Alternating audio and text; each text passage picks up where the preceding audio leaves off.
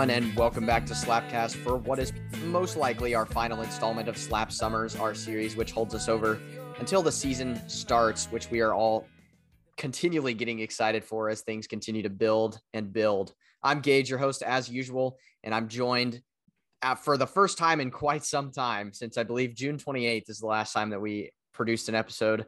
Just some unfortunate timing. I think we're all busy and honestly just not a huge amount of content to talk about. But I am joined by the two ever faithfuls from our Slap Summers, which starts off with a man who I've now dubbed the pickleball pugilist and a malcontent moviegoer after last night's exploits, which you'll have to explain. It's Reese, of course. Hello, Reese. Hello, I am the malcontent moviegoer because I went to go see Thor yesterday, and maybe 45 minutes in, the fire alarm went off, and we had to leave. And they gave us movie vouchers, but I did not get to finish the movie. So yeah, that sucks. If you want to go back, you have to watch the first 45 minutes again. Yeah, like it is what it is. But I'm happy to be here. And we're also joined by the man who I have dubbed my brother in this particular title, the Weekend Warrior, as well as also the Vinyl Vindicator. That's your new title as well. I like it. Ethan's album of the week. Yeah. Ethan, surprise. Hello, Gage. In honor of Josh, how are you doing? I'm doing good. How are you doing? Yeah, I'm doing well, my brother. I'm still recovering from our exploits this past weekend. Obviously, the podcast listeners will not know, but I just turned 21 as of 10 days ago. So those of you outside the U.S., that's drinking age here in the U.S. And so we may have had a few things going on this past weekend. Not going to go into too much detail, but we had some activity. And Ethan and I definitely came out the worst from that, I think. So yeah, it was it was life-changing. Oh yeah, I will not be doing that again. Earth shattering. I will not be doing that again, I'm afraid. Yeah. Well, many chili ones were consumed by me. Yeah.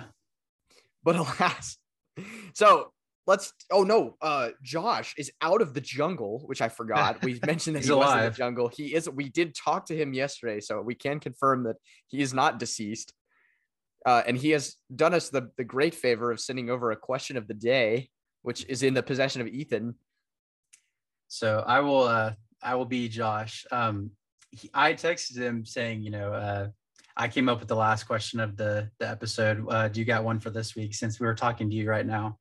And he was saying, let's do, vacation, your favorite vacation. I was like, we just did that. That's the one that you came up with. Yeah. Yeah. I told him, and he couldn't come up with one on the spot. So I was like, you still got a few hours. You can still think of a different one. And so he conjured up this one. What is your favorite form of caffeine? I ingest so much caffeine that this is almost a difficult question for me to answer. Currently, I would say Red Bull, I guess. But yeah, I don't know. I don't have an explanation. I'm just on the Red Bull grind right now. I drink a cup of black coffee every morning. It's the go-to. I'm also a black coffee man. I was going to leave out the coffee in that and realize that was not a good thing to say. Yeah. But yeah, I'm a big coffee guy. So Josh also said he's a black cold brew fella, nothing in it, just black.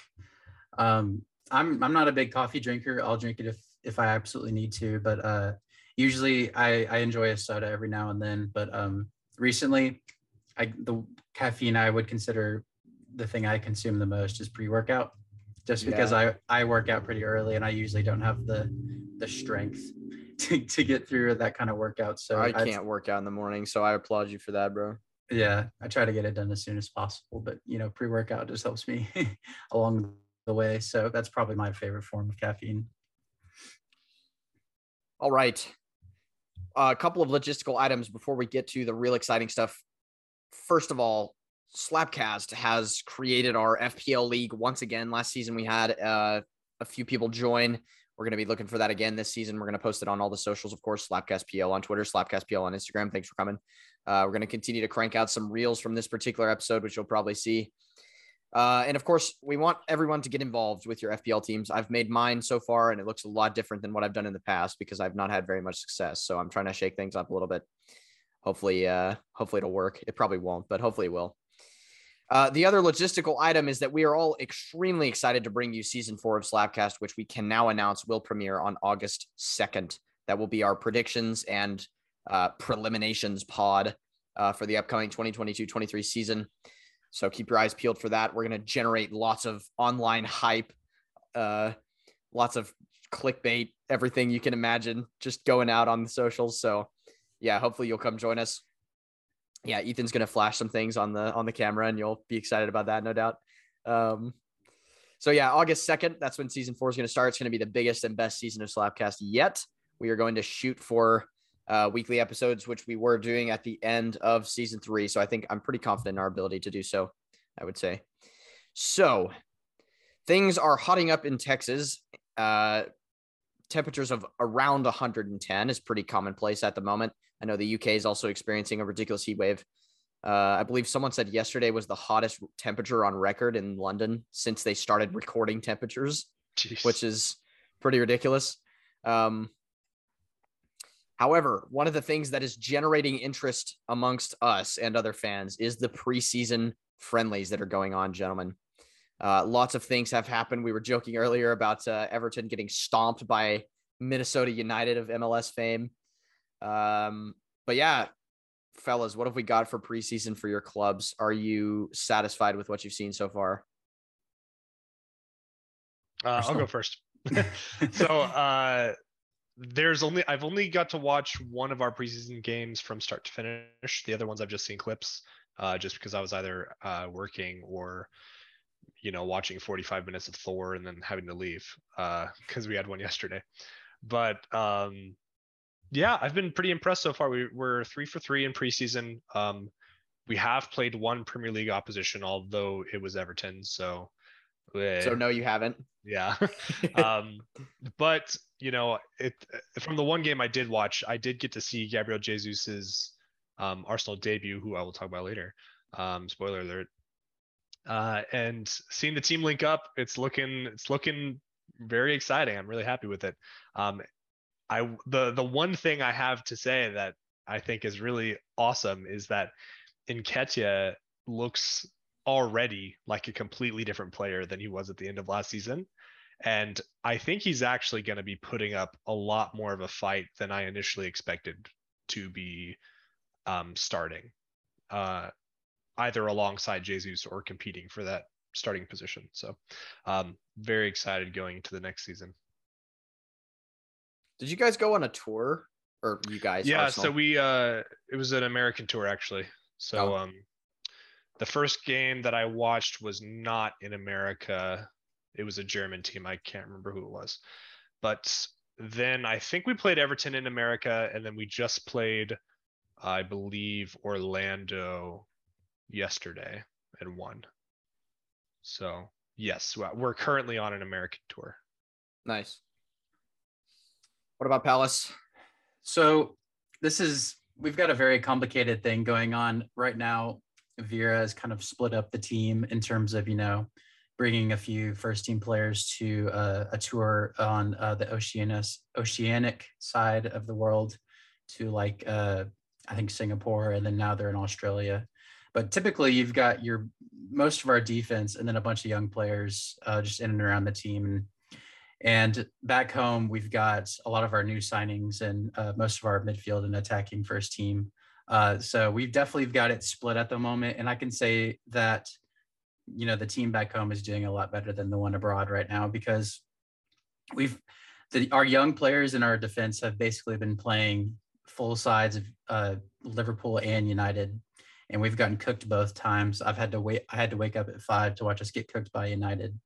And they've basically just done the favor to themselves of, starting their first team and then getting to the 80th minute and subbing all of their young players on. But we've been basically, fielding the best team you possibly can field, with the amount of players you brought. But it just hasn't been good on that front. But back home, it's been a lot better, seeing the likes of new players, doing really good, and, having our players who have been doing good, still doing good. So it's been pretty even. Vieira has kind of talked about how he wished he could have kept the team more together, but that's just how it is. It's preseason, get it all out now. Yeah, I think on that same tour was when Man United absolutely waxed Liverpool in preseason. I realize it means nothing, but it's just kind of an interesting result to take into account. I don't know how full strength the sides were or anything like that, but I just knew I heard, or I saw the result. Yeah, it's weird. I mean, I guess they would pay us a good fee to participate, but literally the Liverpool game we played in was literally a Liverpool twerk fest because they played their full team in an area which, I mean, Liverpool is an international, like, a lot of international fans, but the tournament that this so-called preseason tournament was called the Standard or Chartered Cup.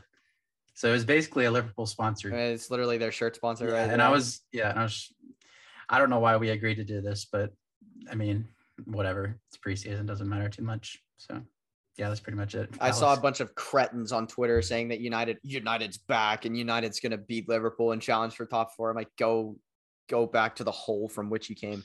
Admittedly, I agree this game doesn't mean anything, but I actually think I saw the lineups and I seem to remember Liverpool actually fielding a much stronger side than United did in that game, which is just kind of interesting. I have to say, I think Liverpool are maybe going to encounter some difficulties this season. I'm not basing this off the back of this game, obviously, because that'd be stupid. It's a preseason game, but I'm just saying in general, I feel like this could be an off season for Liverpool. I don't know why. I just have that feeling.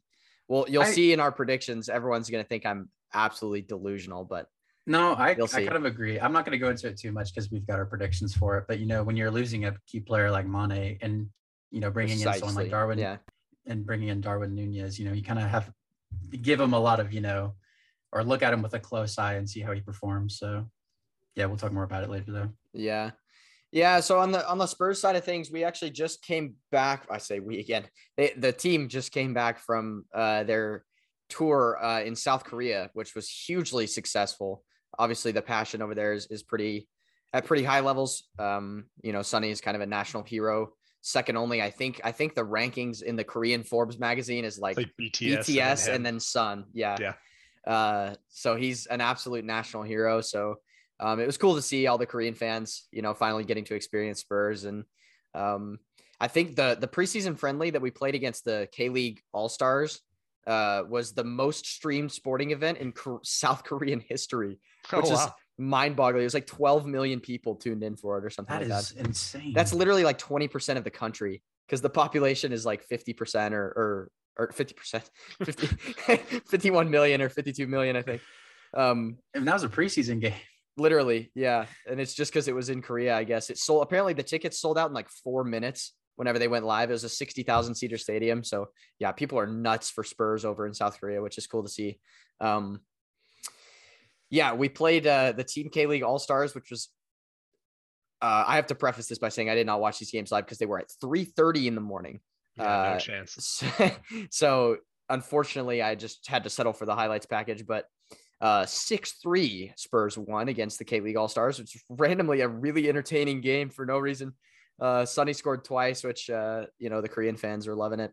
And Eric Dyer scored a absolute blooter, which is a rare occasion. It just kind of trundled forward from center back and put it in the top corner. But yeah, then the other game that we played, this is the Kupang Play Series, by the way. That's the name of the event.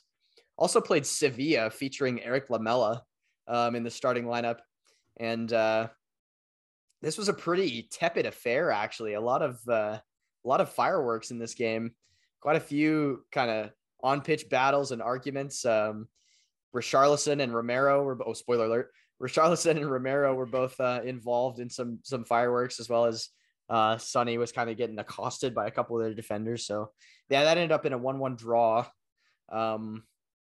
Overall, I don't know, not a whole lot to take from it. I think it's kind of difficult to see after only 2 preseason games, what's kind of going on. But I think just as a general rule, the preseason tour was really good from a marketing perspective. We, grew the brand a huge degree in South Korea, and obviously the ticket sales were very successful. So I think just generally from a brand point of view, it's just nice to see. So then we've got a game against Rangers in Glasgow on Saturday, which I will be watching because it's at 9 a.m., which is, a lot more manageable. And then we've got a friendly in Haifa, Israel against Jose Mourinho's Roma, which is the most Brexit fixture I've ever heard of. I don't know if I'll be able to watch that. I think it'll be at a reasonable hour. I'm not exactly sure where Israel stands on the timetable, but either way, yeah, some interesting storylines in preseason, I guess, for Spurs. So. Any other notes from preseason, gentlemen? Anything you've seen from around the world? Anything exciting? Well, we talked about this one before the podcast too, but Chelsea lost to, I think it was Charlotte, a team that was created, a little bit before COVID. They are 3 years old. Yeah. They're a toddler. Yeah. There's a lot. MLS has been expanding very rapidly in recent years, which is kind of interesting to me. I don't know. Yeah, I mean, it seems that a lot of the teams are coming up as US, whatever the other league is in the US, but NASL. But they eventually progress to making it to the MLS. Yeah, but let the record show that this game that Chelsea lost ended up going to penalties, and so fair enough. Yeah, it just happens like that. Yeah. One other just absolute wacky item that I wanted to talk about before we get on to the July transfer roundup, which is going to be our main subject today, is just I guess this kind of fits under the umbrella, but the thing I have in my notes here is just Barcelona with 100 question marks. What is going on at this club? Right? I don't know. They are all of a sudden, like a few months ago, we're filing for bankruptcy. We've got this issue, that issue. We can't register our players. We're running out of money. We need to sell to buy, blah, blah, blah. And then all of a sudden, in the last span of 2 weeks, they've signed Rafinha for a gazillion euros. Yeah, almost close to 65 million. Yeah. And then they've signed Lewandowski for 80? No, it was 30. Oh, it was? I thought it was like 80 or some crazy number. But yeah, I mean, still though, that's a combined total of almost 100 million euros for a club that has no money. That's interesting. It's very interesting. And the thing about it is that they keep trying to sign more people that are not cheap. I saw they were in on the Koundé deal too. Yeah. Like that's not a cheap I heard signing. that one is not true. Well, I think they might be interested, but I saw today that they actually haven't made an offer. A lot of it is just surrounding. It's between them and Chelsea. Yeah, they haven't made an offer yet. There's no way Chelsea Chelsea are in progress talks already. They're already have a fee agreed and everything. Barcelona haven't contacted. But Reese, you want to give the point on De Jong? Because this is the funniest thing. So United we talked about it on the last transfer podcast. United has been in for him since the beginning of the transfer window. A fee has been agreed for forever, basically since that last pod. And De Jong is blocking the move. This is a Sky Sports headline.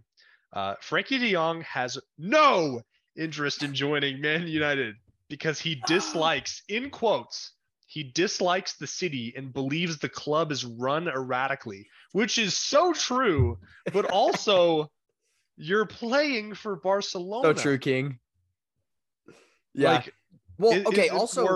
Is it more erratic than your current club?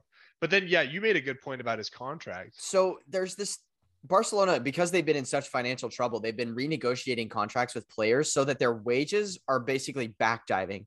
This is something that happens a lot in the NHL, where teams will do this and split wages over like a certain amount of years to where the back end of the contract is progressively more real dollars. Like, because the La Liga has a salary cap or some kind of figment that exists like that. So against the salary cap, it all looks the same across every year, but in actual real dollars or euros,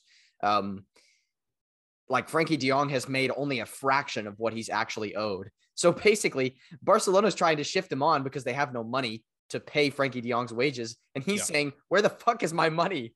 That's basically what is happening. If he ends up staying, his current contract, he's making more money than Lewandowski would be at Barca. Yeah. Yeah. And Lewandowski is their new main man. And not to mention the fact that he's still owed a ridiculous amount more. Like, it just, I don't understand. I also saw, I don't know if this was completely true, but I saw that basically what happened to Messi, where they waited too long to renegotiate a contract, and then they basically had to re-register him and they couldn't. Yeah, because they were signing a new player essentially. That has happened with Dembele.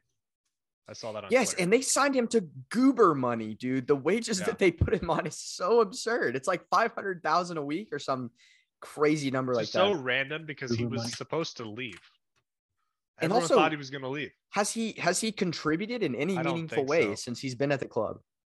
It just I keeps want to getting talk injured. about Lewandowski again as well. Like the signing itself, again, where'd they get the money? But like whatever, it's Lewandowski, right? You know, Lewandowski.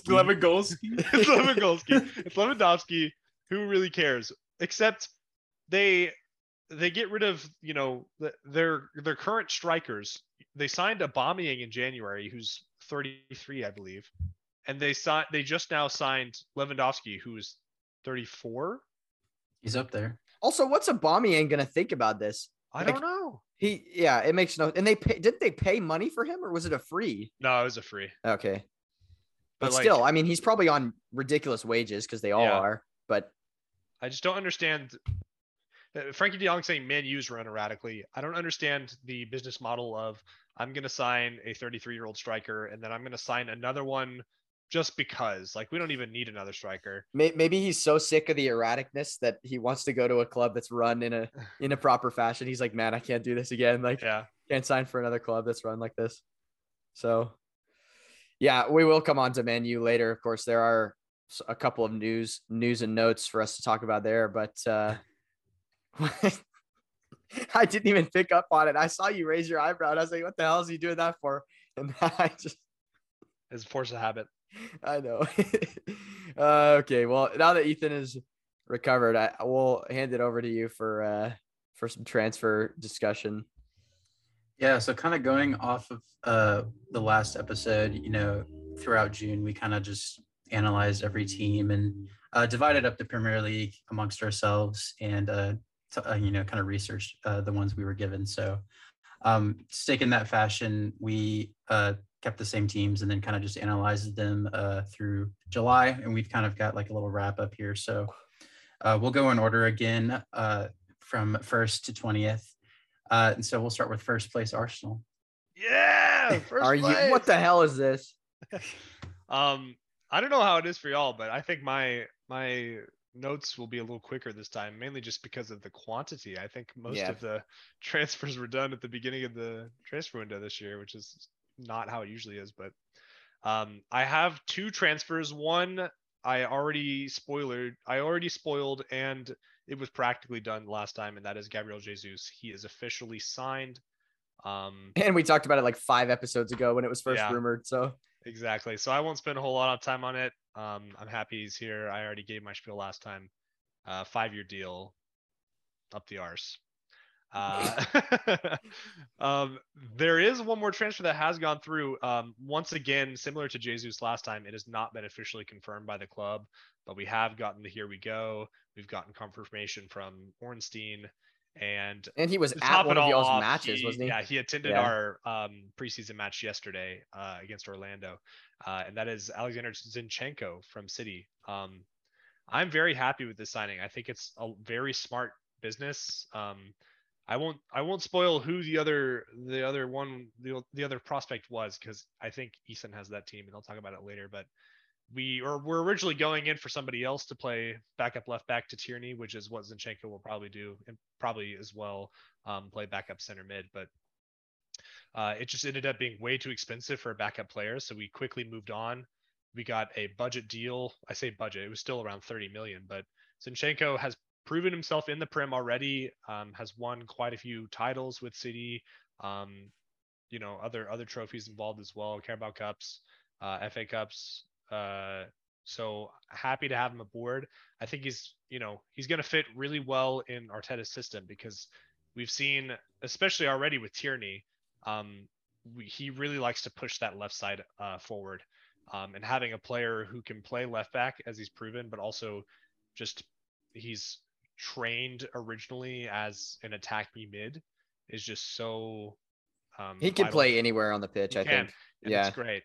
He's also worked with Arteta before, which is really Yeah, important. Arteta's just signing a bunch of his mates from City. He is, yeah. City Mark II. Yeah, I'm really happy about it though, and I'm excited to see him play because undoubtedly Tierney will get injured at some point in the season, and he'll have to come in because that's what happens every year. But that's all I got for Arsenal. I got those 2 signings. I didn't bother too much with rumors because at this point in the season, if it's a credible rumor, I would know it off the dome. It's kind of slowed down. It's been a really weird window, only one is Tielemans. That's still a very high rumor. Supposedly, we're basically holding out on it to force them to lower the fee because otherwise he is just going to wait out his contract and leave for free. So I think, do what you got to do. We'll see if it ends up going through by the end of the transfer business. But the other rumors haven't picked up a whole lot of traction. So that's it for Arsenal. Yeah, I've noticed that a bunch of teams are, a lot of the rumors is just, finalizing these deals they've already been, getting into. Every deal is taking so long to complete too. I don't understand what the deal is with that. It's like, a lot of it is coming down to international clearance. Yeah, that's true. Just because, England is being different than every other European country. But yeah, I'll talk about it more when we get to Palace, but one deal took especially long just because of that. But so is that it for Arsenal? Yeah. All right, so we'll move on to another team that has gotten a lot of their business done early, and that is Aston Villa. Yeah. Like you said, most of their business has already been done. I would say, I think the reason for that, sorry, I was just considering this a minute ago. I think the reason for that is because there's been so little business going on in the last 2 years, because COVID has kind of put a stranglehold on the, on the football economy, if you will. And also I think teams in Europe have no money, because I know this, I don't know about y'all's clubs or whatever other clubs there are, but Spurs have been really struggling to sell players into Europe because a lot of the European clubs have no available finances right now. So the Premier League is dominating in that aspect. And so it's kind of, the money's there and they are able to use it basically. I was going to make a very crude analogy on that, but I've decided to pass it up.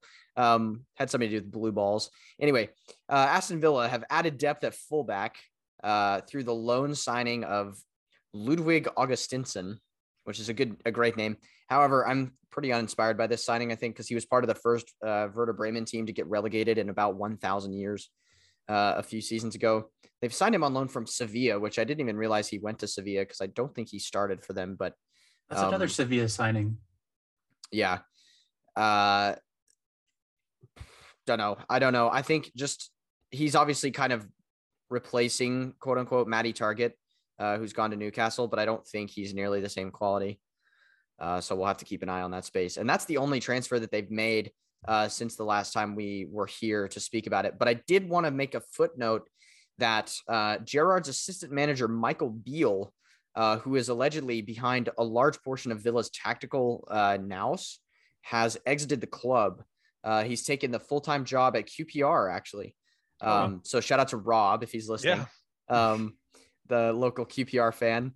But yeah, apparently he is the kind of tactical brains behind Villa's system. So we'll have to see if, they can adapt to not having that piece of the coaching staff with them and see how, the system kind of adapts with Gerrard to see if he's, kind of fully ready to take on the mantle for himself. So yeah, that's just kind of what's been going on at Villa. An outgoing, not really a sexy one, but could be one that plays a big role in the future. So. Yep. So moving on to Bournemouth, and I would say out of all the teams that have just gotten promoted, that they have done the least amount of transfer business. They have, since the last podcast where we talked about the June signings, they've completed no new signings other than Fredericks and Rothwell that I discussed last time.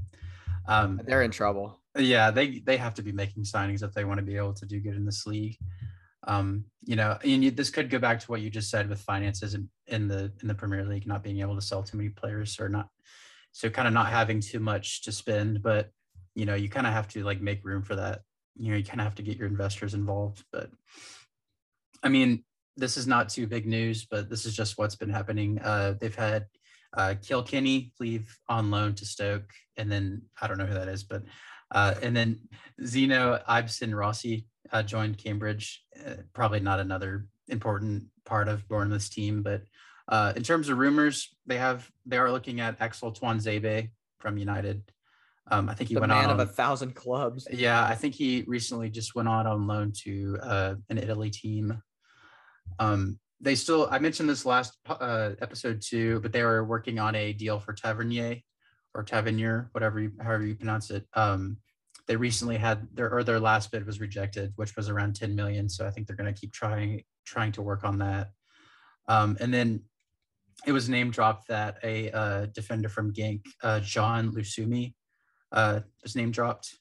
And so they might be looking at him too. But yeah, Bournemouth, they just haven't been doing too much as of yet. So if they need to do something, now's the time because the season starts soon. So after Bournemouth, we've got Brentford.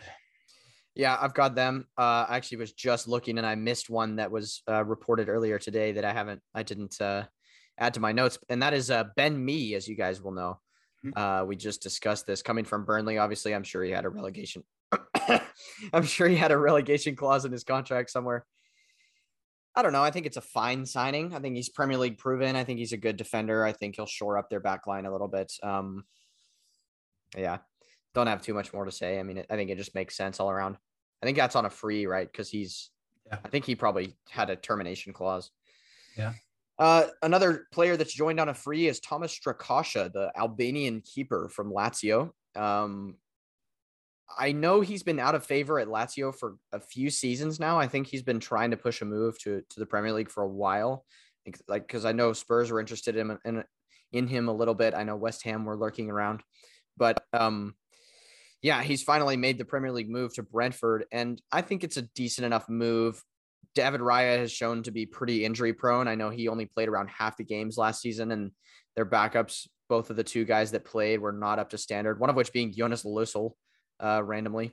Oh, yeah. And yeah, so I hopefully that'll shore up, do some more good work to shore up their back line. They've also signed Aaron Hickey, who's a Scottish right back from Bologna. I think he also can play center back, I believe. Nope, just kidding. I'm wrong. He's actually a left back. Plays left back. Plays left back. He's right-footed. Right. Okay, that's what it is. Yeah. So he's an offsided left back. Don't know. I actually don't. I should have done a little bit of research to find out why he was in Bologna or why he was at Bologna from, the Scotland system. Unfortunately, once again, Scotland can only produce quality players at left back. Again and again, they continue to struggle with that particular thing. So I don't know too much about him, but he seems to be highly rated, and Brentford's recruitment's usually pretty good. So we'll see. We'll see how he gets on. Then we've got Keane Lewis Potter, who has been lighting up the championship for Hull City. He's a winger. He's signed for Brentford now, presumably just to add another dimension to the front three. I think Brentford didn't have enough goal scoring in them last season. I think like the likes of Mbomo struggled to get going at times. Tony got hurt.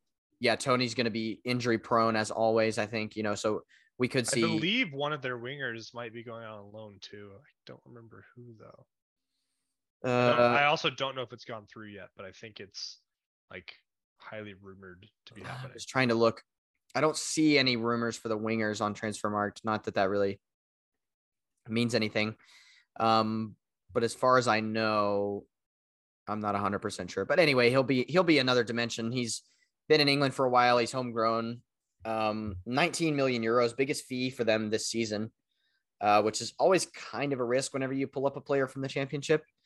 But then again, I think, someone like Jared Bowen, who came from Hull and has, taken to the Premier League like a duck to water, I think you can always do well to get a young player from the championship. So that's about it for Brentford. Reports mostly are suggesting that they're largely done with business, I think. There's a few rumors of them being in for some young players to fill out the ranks. But other than that, I think they're done with a lot of their big business. Of course, the biggest blow, which we will talk about, is Christian Eriksen's not returning.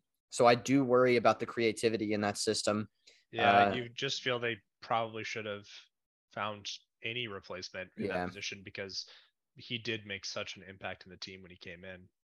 I will say they'll be in a better position because Josh Da Silva, midfielder for them, spent almost the entirety of last season out with a cruciate injury, and he is someone who can provide that creativity and arrive late in the box. Former So Arsenal academy player, by the way. really, I actually did not know that. Yeah, but he'll be back at a fit and firing. So hopefully for them, that'll do something to replace what Eriksen brought. But obviously, a player like that is tough to replace straight away. So I do worry for Brentford. I think they're going to struggle next season, but we'll see. All right, moving on to the sex offenders of Sussex, Brighton. Well, you'll be happy to know nothing to report. They have made no moves since last time. Yeah, probably waiting on a certain someone to get a move. Who? Oh, Cucurella. Yeah. Oh, I was like, yeah, what? I also was confused. I was so lost for that. Probably because they're going to get a hefty sum for that player. I think reports are around 30 to 40 million. Yeah. Yeah. But yeah, nothing's going on. Yeah. I mean, we talked about it earlier. A lot of the signings they made are just, except they only gambles. signed 2 players and they were like random no-name youngsters. Yeah. Feliz Undav, I know, is one of them. Yeah. I know because he's currently taking up space in my fantasy team. Yeah, they have made like no signs of improvement in the window. I don't know. We'll see. There are rumors that Nuno Tavares might go there on loan. I actually saw he's one of the options they're looking at for the Cucurella replacement. Yeah. I mean, the funny thing about, I'm going to take I'm going to cover that up. The thing about them is that even though they've had all these, transfer blows, and just like losing players out to teams around them, like Newcastle, with, the likes of Dan Burn and all that jazz, but they've always been able to, still do well in spite of all of that. Okay, but man, I have faith in Graham Potter. Yeah, I know you hate to say that, or you hate to see it, Ethan, but I do have faith in him. I think he's a good manager, so I think they'll be fine. Yeah, I think he definitely helps them a lot better. It'd be a very different story if he was not their manager, in my opinion. But yeah, is that pretty much it? Yeah, that's all I got. Okay, which is nothing. Yeah. So, all right. Moving on to Chelsea. Anything? Yeah, quite a few things going on at Chelsea. So we already talked about Sterling in the last show, but he wasn't confirmed yet. Now he is, so he will be there next season, causing problems in the attack, no doubt. Then everything else that we have to talk about is basically center back related, because the one confirmed signing that we do have is Koulibaly from Napoli, which is someone who's been long touted with a big move to not just the Premier League, but really any of the big clubs around the world. He's kind of someone who's been touted to be one of the next big things in the center back world. We'll see if he can cut it in the Premier League. I do question a little bit how this is going to go for Chelsea in terms of the fact that they're one of the clubs that didn't do their business early. So their preseason is already happening and they haven't had, as much time to bet in these players who center back, especially in a back three, is one of the key areas that you need to develop consistency and chemistry with your, fellow center backs. And I think, while I do think Trevor Chalobah is a fine player, and I think Thiago Silva will be there and thereabouts, I just do have concerns over the fact that the center backs that are going to be playing key roles in their team are either just arriving or not at the club yet. So I do think that could be a potential area of questions for Chelsea. I don't think Koulibaly is a very good signing. I don't either. Yeah. It's about 3 years too late, I reckon. Yeah. Like for him to make a real difference. He just hasn't. It's like not even just his age. Like I just feel like he hasn't been. Well, this is probably due to his age, but he just hasn't been as good as he was in the past. I feel like we see him pretty much every year because they just keep getting this draw.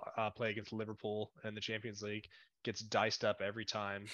Napoli as a team has gotten worse over the years, though, so that also doesn't help. But that's true, but there's questions already about whether he can hang with some of the other Premier League opposition attacking players. Yeah. And I know that's kind of harsh to be, comparing him to Salah in that respect, but that's what he's going to be playing against in the Prem. So his age is so huge though, because they've already got Thiago Silva in the back, and he's almost 40, or he is Yeah. 40.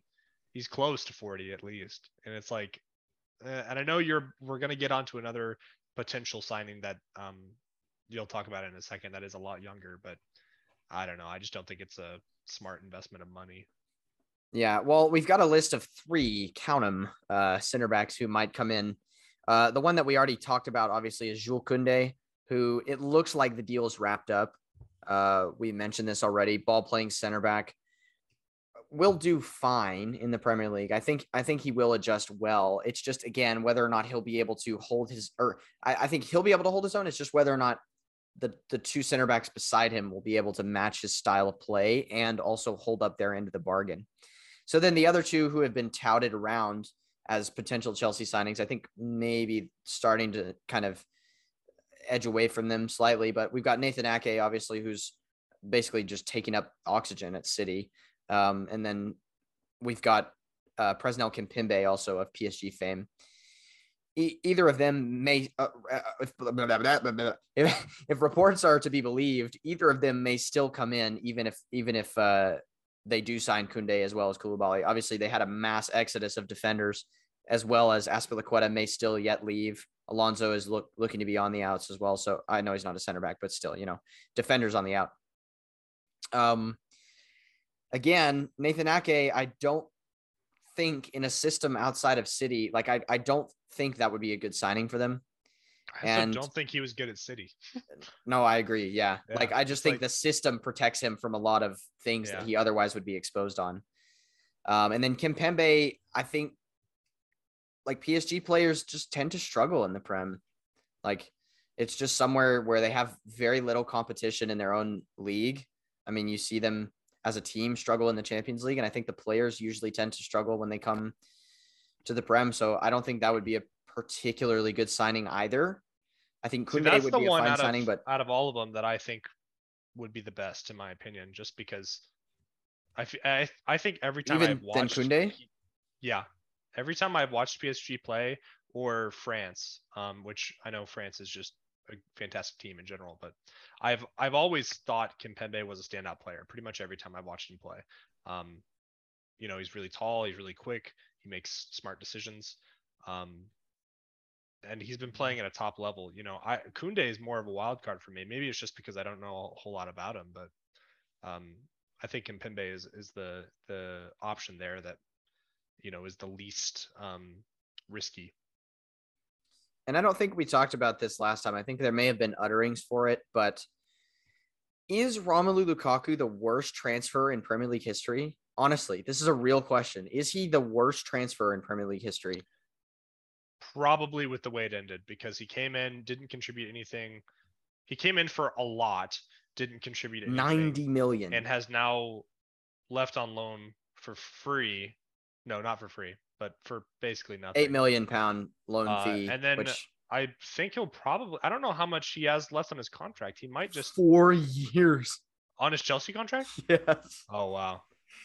Well, that's too much for his age. We'll see how much they can recoup for him. They signed him to a 5-year deal. That is the grown man. Like, he's just gonna waste away.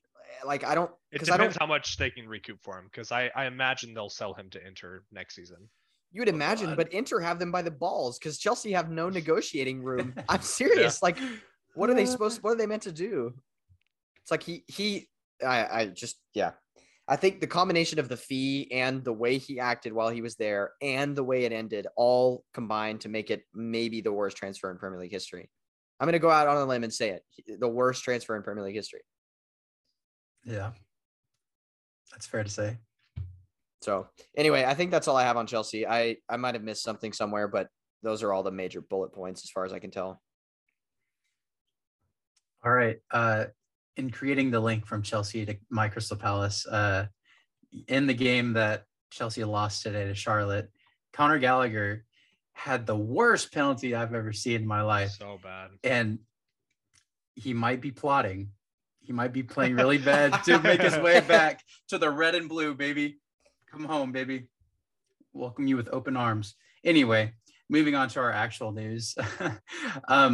Since the last episode, it hadn't been announced yet, but it was pretty much, I mentioned it earlier. It was pretty much just under international clearance, but Czech Decore has joined us from Lons, and he's been really good.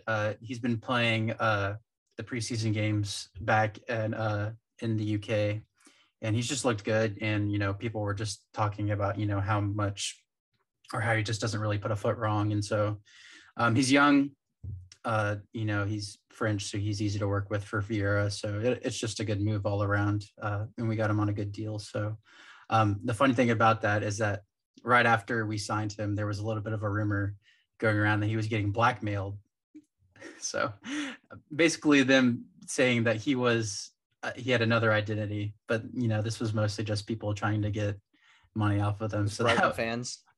It probably was, but I think that's just people trying to exploit for money, and it will quickly get it out of sight. But this has not been announced yet, and it's actually been happening under our noses because we haven't really seen too much about it until recently. But Chris Richards, I know I mentioned it in the last episode, but it was kind of just being a name drop. But apparently we've agreed a fee, and he's in London right now, completed his medical and everything. And not only do I enjoy this move because he's a great player, but he's American, and we don't really sign. I can't really think of any Americans that we've had. And he played for FC Dallas, and he was on Chum Chat. Yeah, so fellow Manifest Media Podcast Network show, bro. If he ever joins the Slapcast, I'm going absolutely. There's a link there. I will do the podcast naked. You heard it. He might not come on the show if you're naked. Well, I might. Oh my god. I don't know how I keep missing this too. That's the worst thing about it. Anyway, Chris Richards, he played for Bayern for a little bit, not too often, but he's a defender, and he can pretty much play center back or right back. And I think Vera just wants to kind of move towards a 3 at the back, so I think this could work out in that transitional period if we ever need someone to cover for right back, which honestly is probably our most open position, considering as good as Nathaniel Klein has been. He's our starter right now, so he could easily break in being as young as he is. But I've mentioned it already. I'm excited about having an American in the team, just watching him progress for Palace and within the national team.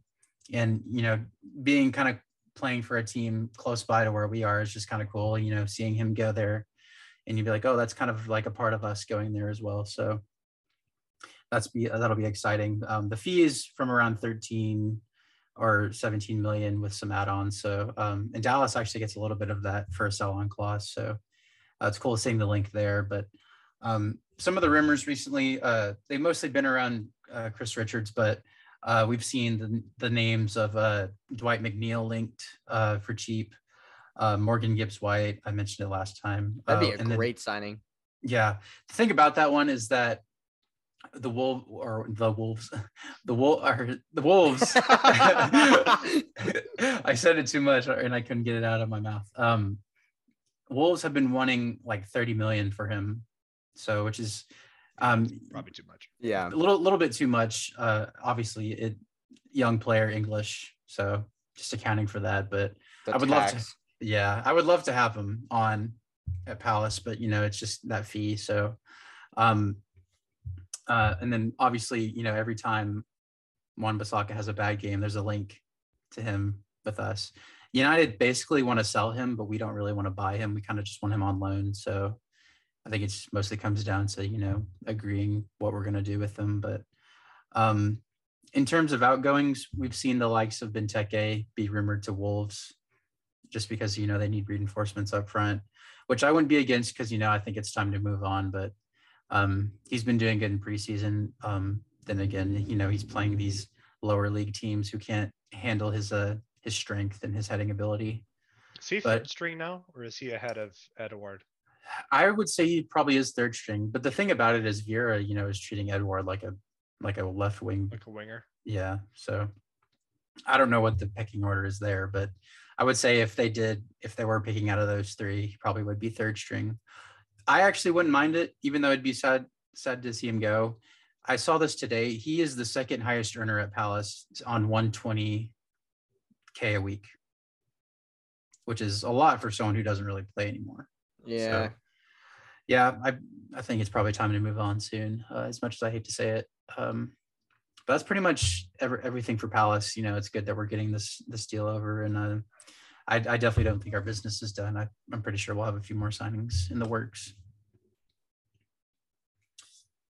So let me go back to the word. Next should be Everton. Okay, I have Everton. They have made, and I'm happy to report this because I'm back on the Everton are going down. They have made exactly one signing. I don't think that's that doesn't just apply for since the last podcast. I think that is this summer Altogether, yeah, I think so. and that is James Tarkovsky, which we already knew about. Yeah. It just hadn't gone through yet. Okay. They can't afford to sign players. We talked about it before the show. They're basically fucked. I really hope they get relegated, honestly. Yeah, we mentioned it earlier, but they lost that preseason game pretty badly to Minnesota. And it's circulating Twitter right now. There's already an interview with Lampard after that game. And if you took it out of context, I would think that they had 2 games remaining and they were in the bottom 3, because it is like disaster doomsday, and rightfully so, I think, because they just haven't improved. I just want to bring this up. They've actually gotten worse because they sold Richarlison. I just think about this. Where are the goals coming from in this team? The only forward player left who has any type of goal in him at this time is Dominic Calvert-Lewin, who most likely will break some bone or snap some tendon at some point in the season. And then Salomon Rondon, of course, is still the food has arrived. So jealous. It's time to munch. Yeah, but Salomon Rondon is also involved, but again, I don't think he scored. I'm just going to check actually. That was a Rafa signing too, and he didn't even last like a half a season there. 1 goal in 20 appearances. 1 goal in 20 appearances. Yeah, so it was against us. Oh no! Oh no! We did win the game, but okay, it was against us. Yeah, yeah, and then of course you've got the likes of Dele, Iwobi. He had a terrible miss recently. I don't know if y'all saw that. I saw it. It's a tap in. Yeah, it was like that old Sterling clip, actually. If you remember what I'm talking about. Yeah, I do. Literally on the goal line, missed the goal. Dele? I haven't seen this. I think it was in the Orlando game. This is my early prediction. Sorry, Minnesota. He will retire before he turns 30. That's my honest prediction. I think that actually you said that somebody just retired and they're 30. Oh, Frankfurt captain Martin Hinteregger. I don't know if that's who you're thinking of, but maybe. I know he just retired because he's 31. Oh, I'm thinking of retired. Jack Wilshere. Oh, yeah. Yeah, he's the youth coach now at Arsenal. He is, yeah, he's working for us. Yeah. Anyway, super random. Yeah. Back to Everton. Random tangent. Yeah, they suck. Okay, that's enough. Yeah, no other signings, no other rumors. They're terrible. I hope they get relegated. That's all. Gage, when you were talking about Chelsea, did you mention Sterling? Yeah, well, we had talked about him beforehand, and because it just hadn't been confirmed yet. So yeah, that was such a random sighting that I guess I just was not. I already forgot. They have no strikers. They have no strikers. Yeah, that's true. They're you know what's weird gambit. Though is I've seen pictures of him in the Chelsea kit, and it looks super normal. Yeah, I totally agree. Actually, yeah, and especially because it has that little light blue collar. It just, I don't know, it just works so well for some reason. People have made the joke of, he's kind of like the token fan in FIFA, who's the same fan with different jerseys. Yeah. The one that looks like Aaron Ramsey. Yeah. The guy, you know what pisses me off? The guy that's always taking a selfie before the game. Yes. What I'm talking about, the same guy who's taking a selfie right before the game starts. I'm like, dude, can you fuck off? How are you still here? He jumped ships many times. Yeah. Moving on to another promoted team, one that's been promoted many a times, and that is Fulham.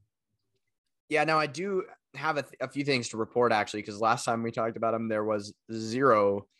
I do have a couple things.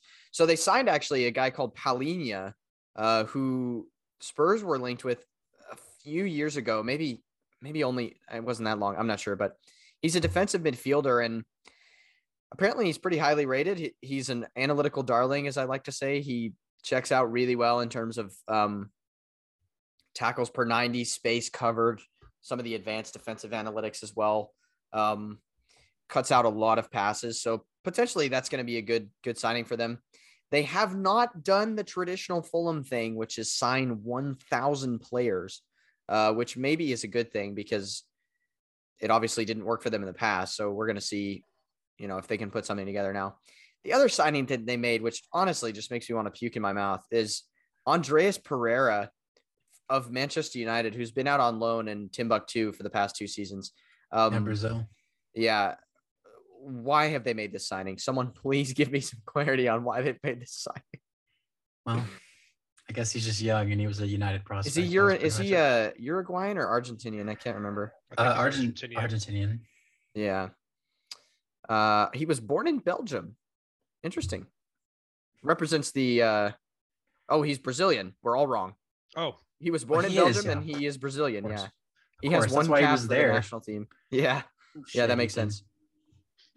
Also, Pereira is like the most Portuguese name ever. I don't know how we missed that, but odd signing. I don't see it working out, to be honest, because he wasn't very good at United. Although I do remember him scoring an absolute. Yeah, it was. I can't remember who. Southampton. Yeah, because and Valerie scored a crazy goal that game too. Yeah. That definitely happened. Yeah, that's the only memory I have of him in the Premier League was that goal. Mm-hmm.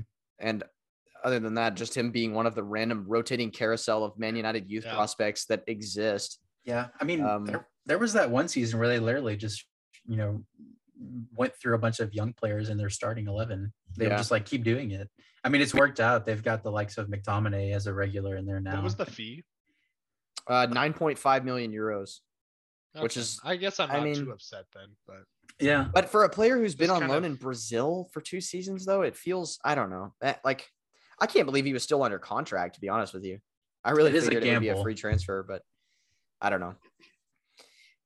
At least they're signing people with Premier League experience and not a bunch of random midfielders from Liga, which is what they did last time. So, speaking of, Sari just joined somebody. Hull. Yeah, that's random.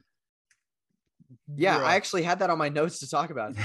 Yeah, I mean, I'm not going to pretend like Hull are going to benefit hugely from that signing, but it's so strange because he was in Turkey for a few seasons and then he went back. Did he go back to Nice? I feel like he might have gone back to Nice on loan at some point. That sounds right. I can't remember, but that was either way, such a weird career path. I still have concerns about Fulham's back line because here's the thing with Fulham. The reason they're so good in the championship is because everyone who plays for them is huge. They're all enormous humans. Mitrovic is 6'3". Their whole back line is over 6 foot easily.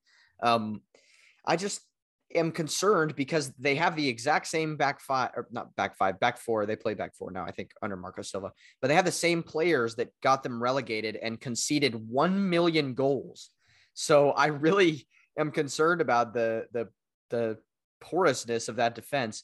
They are, for one thing, the rumor that's been heating up, the only thing I've seen so far on the defensive standpoint, they are heavily linked to Spurs' Joe Rodon, who is Joe Rogan, the Joe Rogan experience. He's coming to the Prem. No, but Joe Rodon, the Welsh international. I hope it would be a loan for Spurs' sake. I think rumor is that it's going to be permanent, but I think Rodon has a decent future in the Prem. So I think it'd be a good signing for Fulham because I do think the talent's there. And also he's huge, which fits their bill. So I'd be disappointed to see him go from Spurs, but I think it would be a good signing for Fulham. And they definitely need to sign a center back before the window closes, at least 1 or 2, because my favorite person to pick on, Tim Ream, unfortunately, is not going to keep you in the Premier League. Yeah, so and they don't even have Joaquin Anderson this time. No, yeah. So plays for us. Mm-hmm. That's all I've got on Fulham. At least there was something because last time I have a Fulham rumor mainly because it involves Arsenal, and it's that Bern Leno is close to signing. Oh, I actually did see that, and I just completely I did not think the write only it thing down. holding it up is that we are stingy. But I imagine he will join for around 10-ish mil. I Yeah. think it's a good move for all involved, but yeah. Does that make Matt Turner the bona fide backup? Yes. Nice. I'd like to see that. So anyway, yeah, that's Fulham. Yeah. I'm not going to forget about it this time, but the next team is Leeds. Yeah, so they have done a little bit of business since last time. The first name is somebody that I mentioned. They were linked to Leeds on the last podcast, and that is Tyler Adams. He has signed another American. Another Red Bull product. Yeah, he'll presumably be Calvin Phillips's replacement, and I think he fits the bill in all instances. So I'm happy to see it go through. The second and final one that has gone through is Luis Sinisterra, who I don't know about a whole lot outside of career mode, because I know he's a popular choice in career mode. He's a 23-year-old left winger. They bought him from Feyenoord. I think he's Colombian, unless I'm making that up. I think that's right. But yeah, I mean, I don't know anything about him, but I think he's been on. Smells like Rafinha's replacement to me. Yeah. So yes. I mean, we talked about this because the thing for Leeds is that the sale of Phillips and Rafinha was inevitable. Like both of them were going to leave this summer, regardless of what Leeds tried to do about it. The question is, how do they rebuild their squad afterwards, right? Which we've talked about already. Have they done enough to satisfy you so far? I actually think they have. I don't think they're done yet, but I think they've those two signings that I just mentioned are the replacements for Phillips and Rafinha, and then the transfers that we talked about on the last podcast. I think all of them improve the squad, and I think that's the main goal. Obviously, you're close to a relegation fight. You just want to improve the squad wherever you can. I think all of those signings do. Sorry, one more Leeds transfer that I just noticed that we hadn't talked about yet. Mark Rocca from Bayern. Oh, it was a rumor last time. Yeah, okay. I remember mentioning his name, but it was just a rumor last time. Yes, he did sign. But yeah, like all of these names, I think they improve the squad. So I don't think they'll be so hard pressed in a relegation fight this season. I think you might be right, actually. I'm higher on Leeds than I thought I would be at this point. Like, I honestly think, in spite of the fact that they lost their two best players, they may actually finish with a better points total this season, just because I think the squad is way more rounded out at this time. So, yeah, excellent. Yeah, that's all I got. So we can move on. All right. So I've got the next team, and that's Leicester. And it pains me to say it for Josh's sake, but they have done nothing. They're asleep at the wheel, dude. It's ridiculous, because we know everything Josh mentioned, in the recap episode about how they just did not do as good as they did in previous seasons. Oh God, Reese, did you just spill something? No, I just dropped something. Oh, okay. It wasn't my food. Okay, good. That would have been tragic. What you got? Canes right now? Is that what it is? You got Canes. I'm so jealous. I haven't had it in so long. I'm not gonna lie, that's kind of making me horned up for Canes. I might go get some Canes after this podcast. Yeah. I was gonna go to the gym, but maybe I'll go to Canes instead.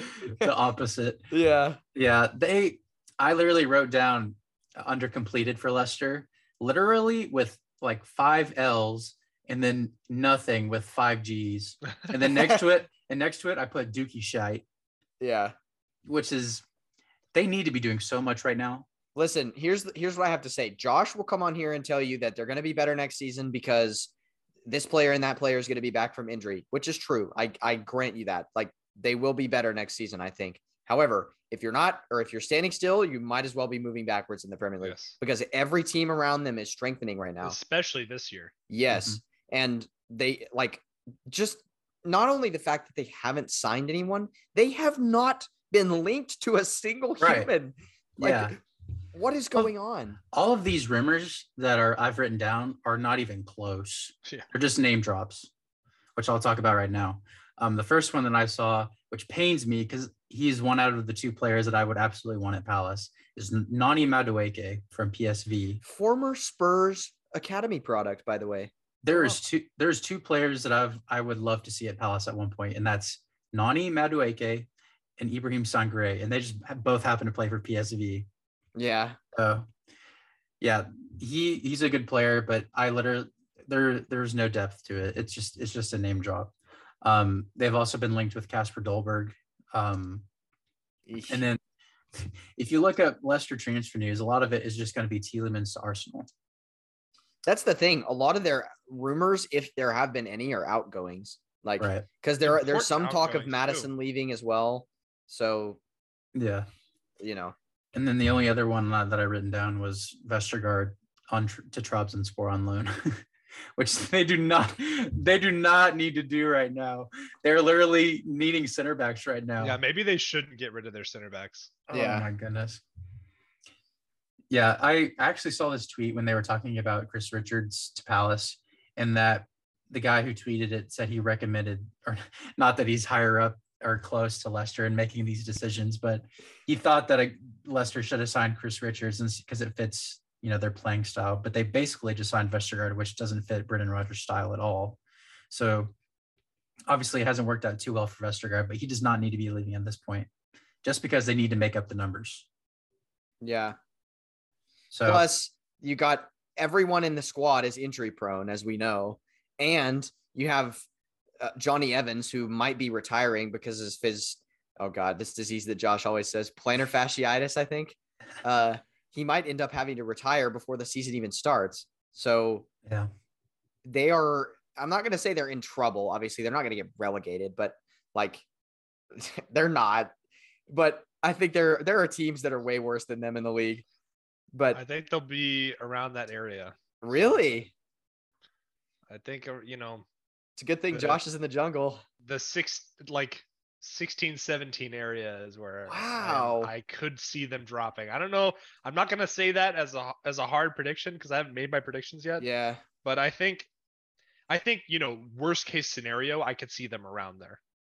I definitely have them lower mid-table, in my current estimation. I mean, if you just take a look at how many injuries they've been so injury prone the past few years, considering they have signed no one, they have one or two important players get injured.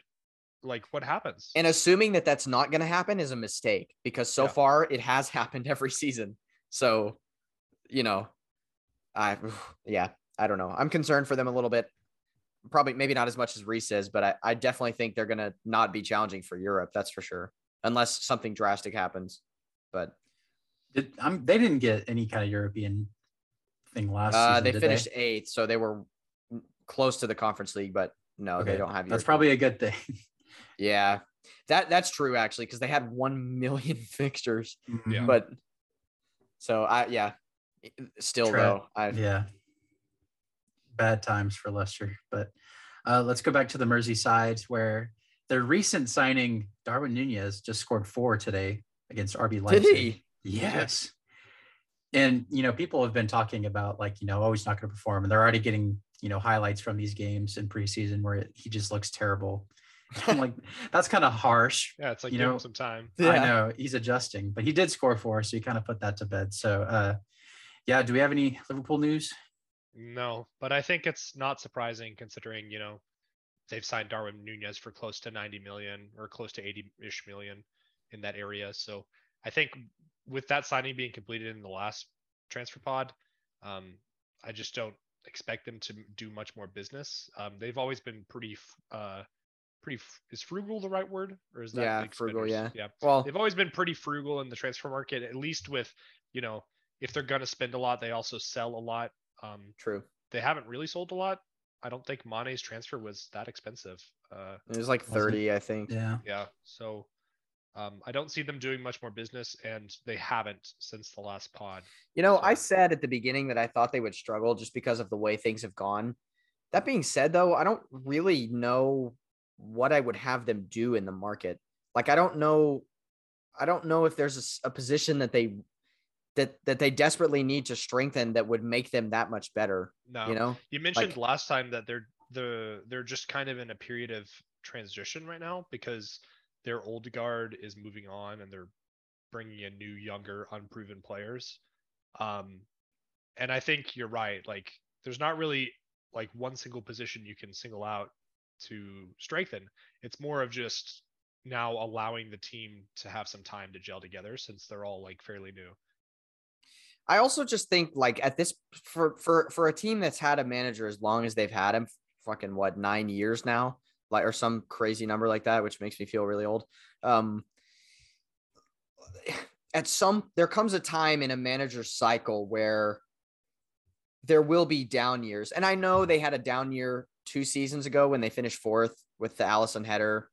But I just think in a manager's cycle, especially one like Klopp, who relies so heavily on this gegenpressing and this, extreme fitness and all the things that we know that they are, I think eventually if you don't cycle out the players that are key to the system, because they have cycled players, but a lot of the primary core is still there.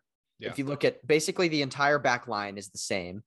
You have, obviously, Thiago's kind of come in and changed the complexion of the midfield, but you still have Henderson in the mix. You still have Oxlade-Chamberlain in the mix. I just saw that he got injured again in preseason, which, is practically a guarantee at this point. And then, of course, so, and Salah, not that they should get rid of him, but, he's been there for so long now. It's like this core of players will eventually burn out.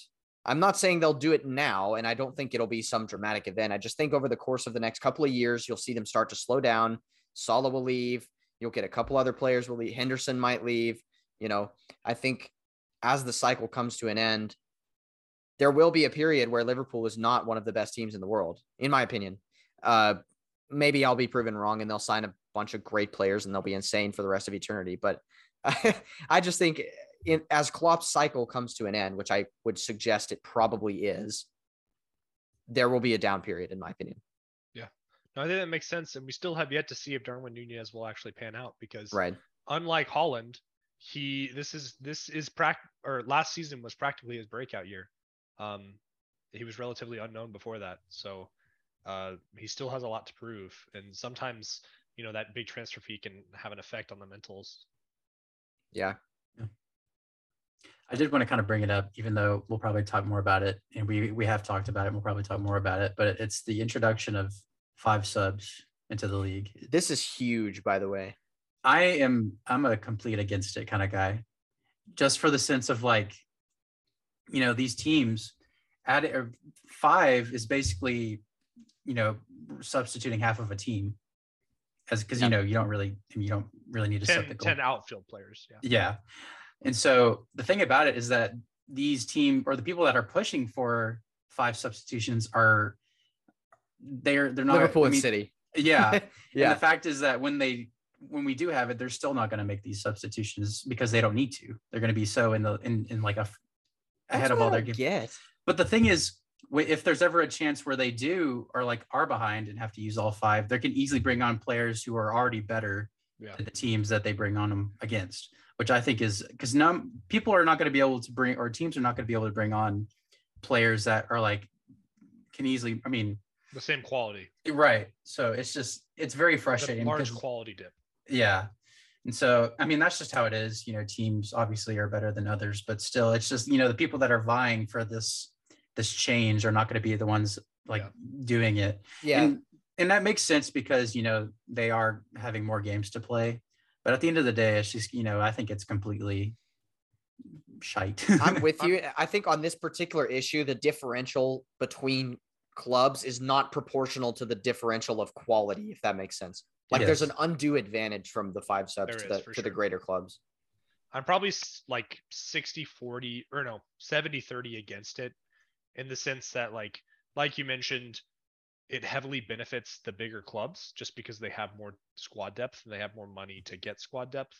On the other hand, there is the argument that, keep squad fitness up. You don't want players to get injured. And I totally understand that. And there's a World Cup. Yeah, there's a World Cup coming up. So like, I understand all these arguments. It's just, you have to look at the trade-off. And I guess we'll see how much of an advantage it gives these top teams because we have yet to see. But there's two sides to it for sure, but I don't know. I think this is also the reason why you've seen so much volume in the transfer market this season. Yeah.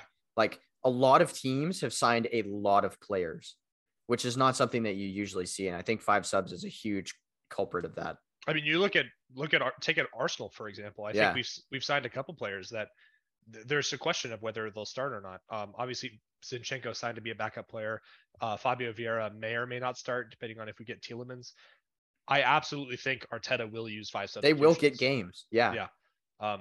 He is a manager that I think will do it. And we saw during the bubble when 5 substitutions were allowed. Were 5 substitutions allowed back then? Yeah, they were. Yeah. We saw during the bubble.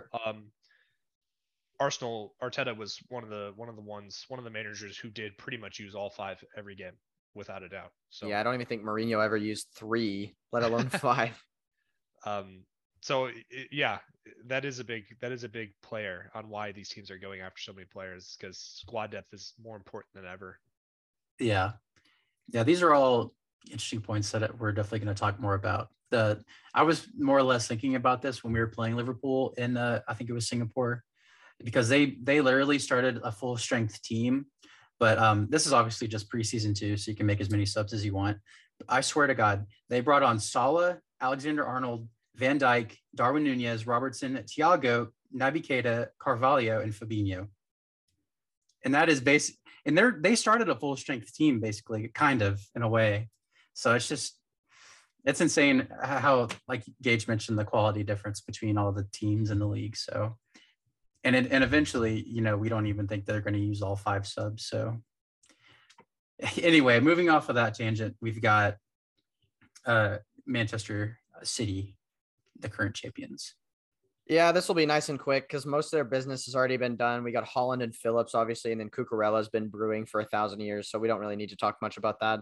The one note I wanted to make about them, though, because it's huge for the U.S., Zach Steffen has gone on loan to Middlesbrough, which is great because he's going to play, which is so huge for a goalkeeper. So this actually could totally be motivated by the World Cup because, he sees someone like Matt Turner getting involved, getting a move to Arsenal where he probably will get to play some games. Obviously, he would have played some games at City, but this is an advantage that he will have now is playing week in, week out. And we'll get to see how he truly is. This was a concern we talked about when I posed the question of who should be our starting U.S. goalie. Yeah. Was that even if Zach Steffen is the better goalie, he's going to be playing less. But now that's not the case. So it's become a lot more of an interesting conversation. It's now his spot to win, basically. Yeah. So that's literally all I've got for City because it's not like they need to strengthen a huge amount. Obviously, they lost Sterling, whatever. Yeah. He was already out the door anyway. Yeah. Mid-season, but yeah, we'll go into the team who I would think has been the most interesting this month, paying attention to as things transpire. And that's the Reds, or the Red Devils at United. So far, they've completed the signing of Tyrone Malacia from Feyenoord, who's actually he looked good. I mean, I know United didn't have much of a challenge when we played them, but he actually did look good in this game. They did sign Christian Eriksen on a free after his tenure at Brentford ended. And then they completed the signing of Lisandro Martinez from Ajax. And so, both Malacia and Lisandro Martinez being fullbacks, kind of just, puts pressure on the people that are already there, likes of Dalot, and can easily see Wan-Bissaka out the door. So improving the areas that they need to. They've sold cut in real quick. Sorry. I go. think we were going to sign so that was the mystery player I alluded to earlier. Lisandro Martinez, he can play fullback. His preferred position, though, is center back, and I think that's what they've signed him to play. The issue is he's 5'9". Yeah. There has been defenders in the past that tall, and it's been fine, but the game has evolved. So yeah. I think they have signed him to be a center back, so I don't know how that's going to work out. The thing about that's funny is that people were comparing, imagine him, when we get to the Manchester derby, he's going to have to be guarding Holland. Yeah. And people have responded to that with videos of, them playing, I guess, the Europa League or whatever league international league they were talking about, where Martinez was defending against Holland, and he actually did a good job. However, this was at fullback, which is a completely different story. Yeah. So, yeah, it'll be interesting to see. No doubting that he's got quality, being that, Arsenal and United are both interested in him. But, like Reece said, it's definitely a more physical game. It's a hefty fee too, which is, I think, the biggest reason that Arsenal pulled out, like Reece mentioned. So I think it's a huge risk. I think it was around 65-ish mil. Some crazy number. We were just not prepared to pay for what would essentially be a backup player for us. Yeah, and I mean, like the main reason I think he will be playing center back is because when you take a look at their squad, that's the position they need to improve, right? Well, Right. and they have no right backs, which they need to sign someone. I guess Dalot, but still, I mean, I don't know. Dalot plays midfield more often than right back nowadays. Yeah. I think if he does end up playing center back, like Reece is saying, I think there's no doubt that he's going to have his good moments, but a lot of people I feel like he's going to just be dominated in the sense that that's just how it happens with, center backs who don't have that height to keep up with strikers who are now, we're seeing plenty of target men come to the Premier League. Not that in the sense of like, that's their whole game, but the likes of Holland are just beasts in physicality. And so I think a lot of people are going to start questioning that price tag, when he has these moments that he just can't obviously change his height to fight off. But in terms of outgoings, Manchester United have sold Matic to Roma, so he joins. Mourinho has signed him 3 times. Yeah, for Chelsea, for United, and now for Roma. Yeah. It looks like Dean Henderson has gone to Forest. I think it's on loan. It is, yeah. So that'll be a good move for him, getting some playing time. And then, like Gage mentioned earlier, Andreas Pereira has joined Fulham. Yeah, I just wanted to drop a line on Eriksen real quick, by the way, because as much as I don't really understand what his role is going to be at Man United, I do think that, like, this, people are going to call me crazy for this, but I really do think he's a step up from Bruno Fernandes. I think he's on a different planet to Bruno Fernandes in terms of quality.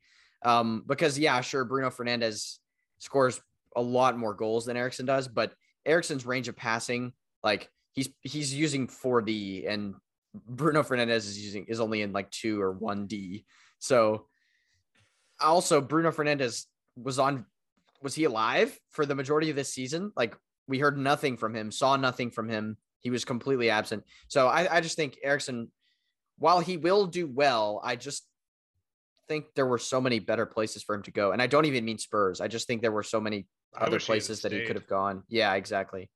I saw some funny tweets basically saying, it's like, oh, everyone thought that he was given a second chance by God, but he actually made a deal with the devil. Literally. That's so dumb because it's the Red Devils too. Yeah. Anyway, we've already dropped it earlier, but in terms of rumors, Frankie de Jong, the deal that they've been pursuing the most is just out the door. It's not going to, I don't think it goes through. I don't think I'll laugh so hard if it doesn't happen. From what we've heard today, it does not look like it's a good time. So they'll definitely have to, look somewhere else. They're still hoping to get Antony from Ajax on board. They've been looking at Jonathan Klaus from Lens too. So, everyone's just rating Lens at the moment. They've been looking at Ismail Benacer from AC Milan. They're hoping to maybe get Donny van de Beek involved in that, in a swap move.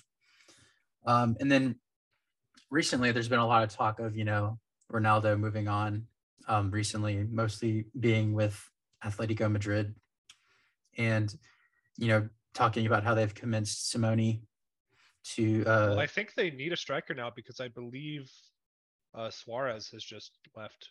Yeah, I think you're right. So they definitely need a striker. I think they're just trying to bring in a little bit more money to get him over there. But yeah, there's just a bunch of talk of whether or not Ronaldo is going to stay or not. So I think it'll be interesting to see what ends up happening. I think a lot of it will come down to, later stages of the window for sure. Actually being heavily rumored, I think we mentioned it last time, but it's still going on, and that is Roma, I think. The Roma rumors are still going on, and this probably due to Mourinho. Mm-hmm. But I don't know. Yeah, you can literally make a bet on anybody at this point because it's there's just nothing He'll concrete. probably end up staying. That's what probably happens. Yeah, it'll be all this, and he'll probably stay. Which I saw someone tweet about this. United have looked okay in their preseason, and they're literally just going to welcome Ronaldo back, and they're going to have to supply him everything, and they're going to completely ruin their momentum. So it'll be interesting. But all of that's pretty much it on United. So we'll completely move off of that to Newcastle. So they've actually only completed one deal since the last time, and it was a heavily rumored. It was a heavily rumored link that I had already spoken about as well. It's practically done last time. That's Ben Botman. He has officially signed since the last podcast. It's a great signing. Don't have much to add because we've already talked about it in the last episode. But they do have some rumors that I don't. You mentioned somebody United's looking at. I think Newcastle are also interested. The Klaus guy. Jonathan Klaus. Yeah, I think Newcastle's interested in him. That's pretty much all I've heard, though.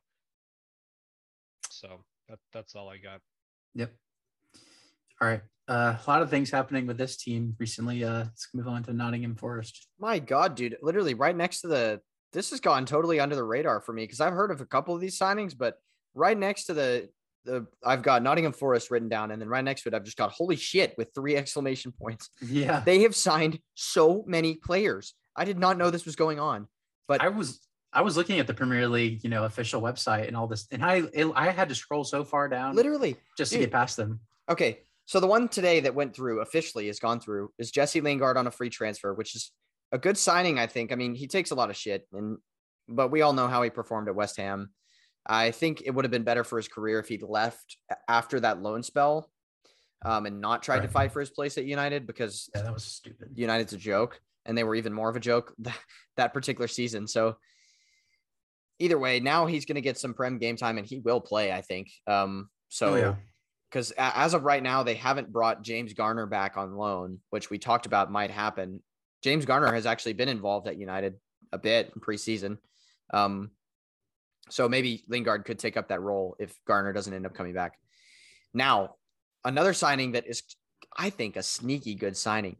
Neco Williams, purchased from Liverpool, 20 million euros, which is a steep old price, but I do think that he is one of these products of the Liverpool fullback army, which has been developing over the years. And I'm very interested to see how he'll do with a bona fide kind of first team role, if that is what he has, with 20 million pound fee, you would think. Yeah, exactly. So there's a signing. Got a couple of signings that I don't know too much about because they're signed from leagues that I don't quite have a big, level of expertise on. We've got Giulia Bianconi, who is a right back signed from Troyes, which is a club that is a member of the City Football Group. So this is a player who is on the radar of Man City, kind of in the lexicon of City players, because Troyes is actually owned by City Football Group. So yeah, Bianconi joins, and he's a right back. So you have to think that he's Jed Spence's heir apparent in that role from last season. Then we've got a center back, Musa Niakate, who has joined from Mainz 05 in Germany. I don't know anything about him, but he comes with a 10 million euro price tag. So we'll see how he performs in the Prem. Then we've got a couple of English lads that have joined as well. We've got Omar Richards, former Reading left back who made a surprise move to Bayern, and then didn't get too much in the way of game time, as you might expect, and is now coming. He will be making his Premier League debut at this time in the Nottingham Forest team. So we'll have to see how that happens. They've also signed a package deal from Huddersfield. So these players were beaten by them in the playoff final and then decided they wanted to come to the Prem anyway. Gimme. Yeah. So Lewis O'Brien is first. He's a kind of bustling midfielder, box-to-box player. Good player. Has Premier League experience with them when they were up in the past. Of course, did get relegated, but still, I mean, he's played in the Prem before, and he's English, so he's homegrown. And then we've got Harry Toffolo, who was the player that was tackled for that penalty, or it should have been penalty for Huddersfield. Yeah. So he gets his justice after all, and moves to the Prem. Another left back. So Forest are really stocking up on their fullbacks this window.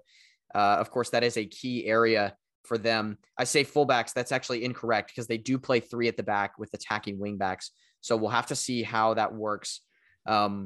In terms of someone like Nico Williams, who I don't know has played wingback before. So we'll have to see what kind of role they're looking at with certain players of that ilk. Then they have completely swapped up the goalkeeping position.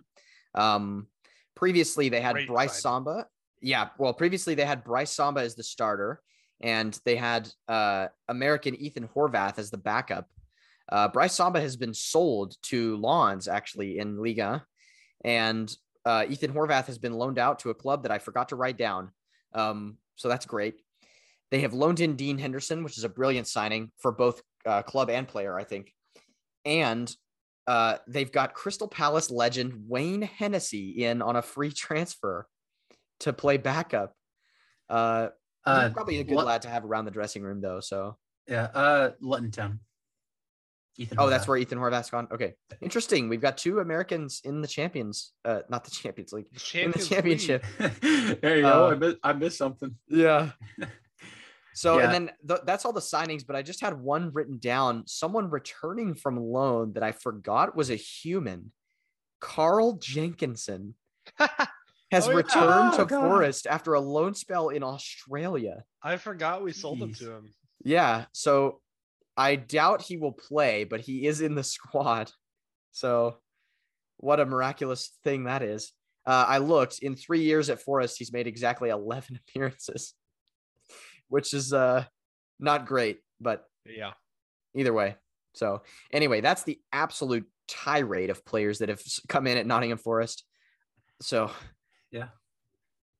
I mean, we mentioned how much business they're going to have to get done first season in the Prem. Well, I guess not of recent. It does stink a little bit of the kind of Aston Villa, Fulham strategy where you sign a lot of players. The one difference I think is that while they have signed a few players from outside, most of the signings that I just named off have Premier League experience and or are English. So I think they're pretty cheap as well. And mostly cheap. Yeah. So I think the risk factor with most of these signings is quite a bit less. Right. So yeah, I'd agree. So I've got Southampton next, and they've gotten a lot of young players in early, but they've also added a few more this July. They added Romeo Lavia. It's funny. Okay, I've got it says I put MF from Man City, so midfielder, but it's mother effer. Motherfucker from Man City. And they also brought in Joe Arabo from Rangers, who was someone that Palace was looking at, who I think will be good for them. This actually happened today, and I had it under rumors, but apparently it just happened. They signed Sekou Mara from Bordeaux, and a lot of it was coming down to, Bordeaux is in the middle of, could possibly get liquidated. So they were just, seeing if, they could be respectful about, giving them some money that helped them. They got double relegated. Mm-hmm. I just remembered this player.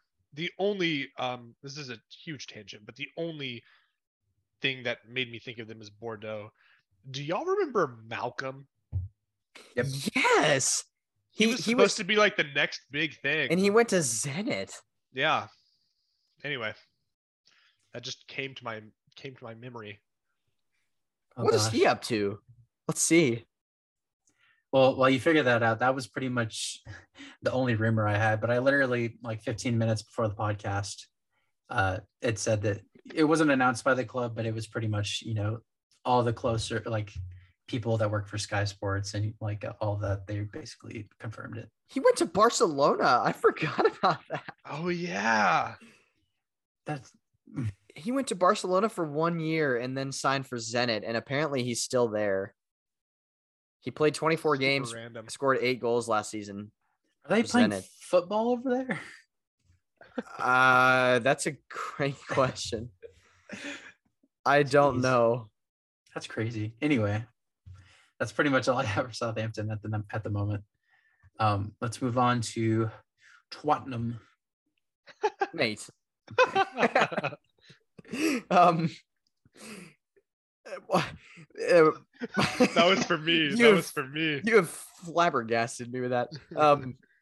Anyway, since the last time we talked, I think we did speak about this player briefly, but it's gotten over the line now. Richarlison signed from Everton, £60 million fee, second most expensive player in Spurs history, behind everyone's favorite dummy Dombele.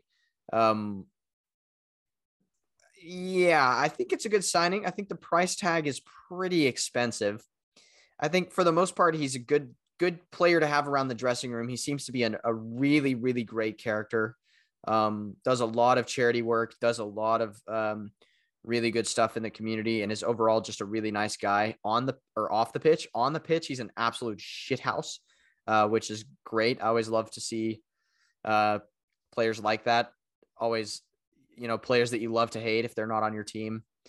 So him and Romero have had battles in the past, but now they're going to join up to be the ultimate shithouse duo, which we already saw in preseason against Sevilla. So yeah, some brilliant stuff going on there. I think this is an interesting signing from the perspective of he can deputize for Kane. Well, really, he can play anywhere across the front three. The unfortunate thing about that for him is that his weakest position out of those three would be on the right, which if he wants to play alongside Kane and Son, which you would imagine that for the big games, it would be Kane, Son, and whoever the favored right-sided player is, be it Richarlison, Kulusevski, or Lucas Moura. That is the weakest part of his game, is on the right, which is what he's been playing in preseason, and he's looked okay. He hasn't been earth-shatteringly good, but I think we talked about the 5 subs thing, and I really think he will see enough game time in other positions that it just kind of makes sense from a depth perspective. And also now Harry Kane does not have to play every single game, because we've had either never had a backup for him or had people like Carlos Vinicius, Vincent Janssen, Fernando Llorente, who did not score goals. So Richarlison is a proven Premier League goal scorer, which really none of those players beforehand, maybe Llorente a little bit, were. But anyway, the second of this batch of 3 signings that we made is Clement Lenglet from Barcelona on a 1-year loan with no option. He's a left-sided ball-playing center back who struggled of late with Barcelona. I think they were keen to get him off the books. But I think this is a transfer that I'm not too concerned about, because Spurs want Bastoni. That's no secret. He is the player that Spurs want to fill that left-sided center back role, but Bastoni doesn't want to leave Inter. So basically we're just stopgapping it for a season with Lenglet on loan before we can go back in for Bastoni. And then of course, maybe Lenglet will come in and be a world beater. So you never know. I do think the potential's there. I think he's on shaky ground at the moment, but we'll have to see. I think Ben Davis is also a fine player. I don't think he's someone that I would have singled out last season as someone that we absolutely needed to upgrade. But I do think if he had gotten injured last season, we would have been in trouble, because none of our other center backs can play on the left side of the 3 other than Davis. So now Lenglet has that ability. He can also deputize in the middle, so he can back up Dyer too if need be, which brings a different dimension, obviously, because Dyer's right-footed. Having a left footer at the back who's a ball player could be an interesting dimension for Spurs as well.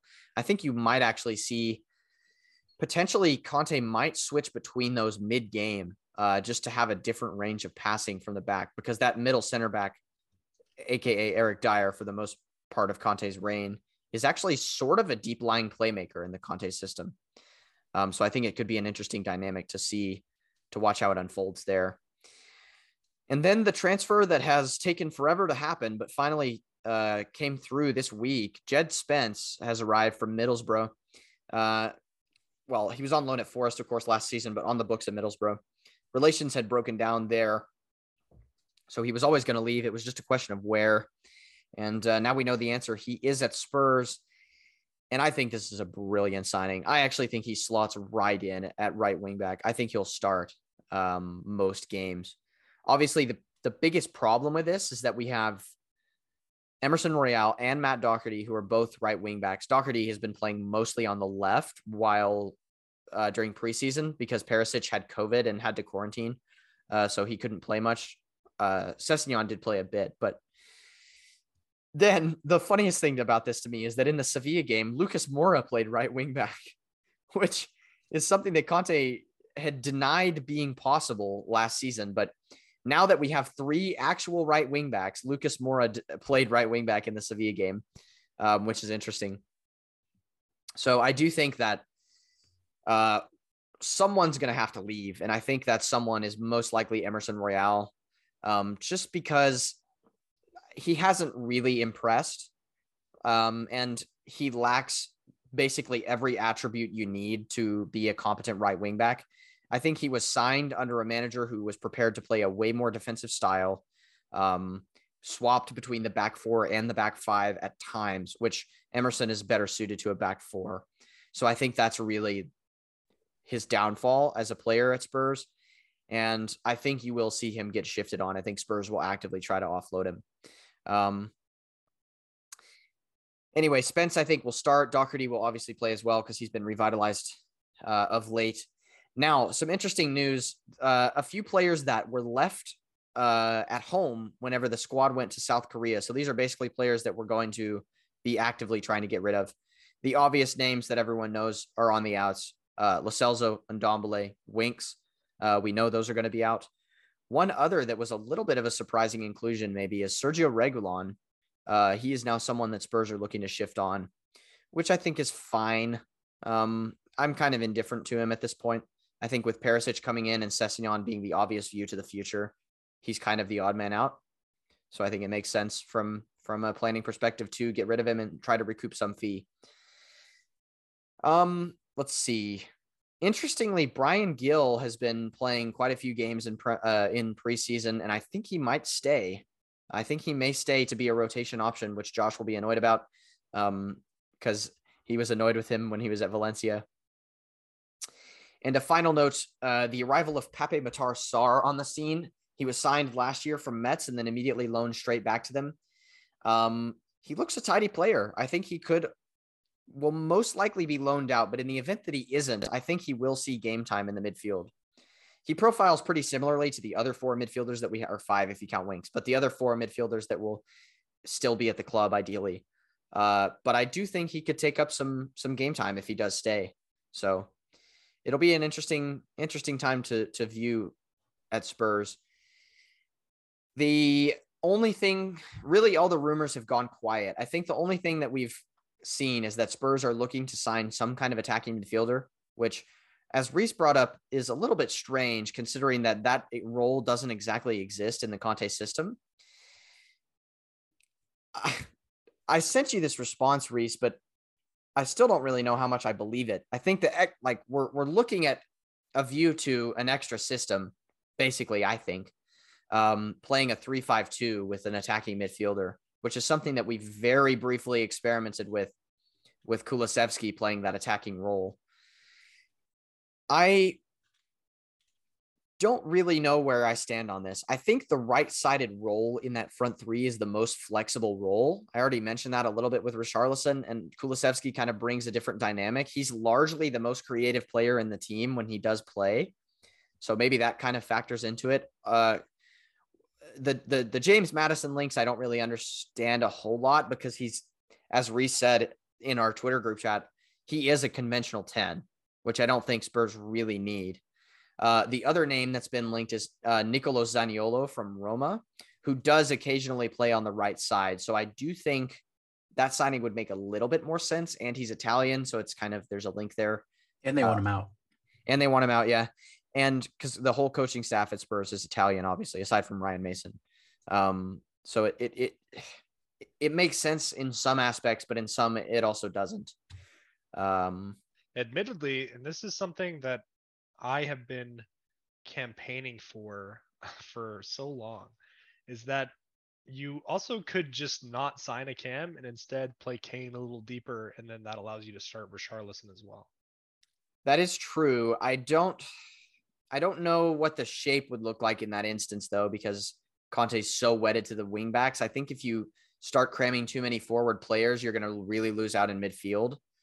So while I agree, I think there's still a lot of question marks in terms of how all of these players fit together in the puzzle. If we were to bring in someone to play an attacking midfield role, I think Zaniolo is the one that makes the most sense because he can play off the right, and he would mostly just play as an inside forward who plays a creative role, which is essentially what Kulusevski does anyway. But I don't know. I don't know if there's a view to a future role for a possible number 10 in that region. If there was, you would think Spurs would have gone in for Eriksen a little harder than they did.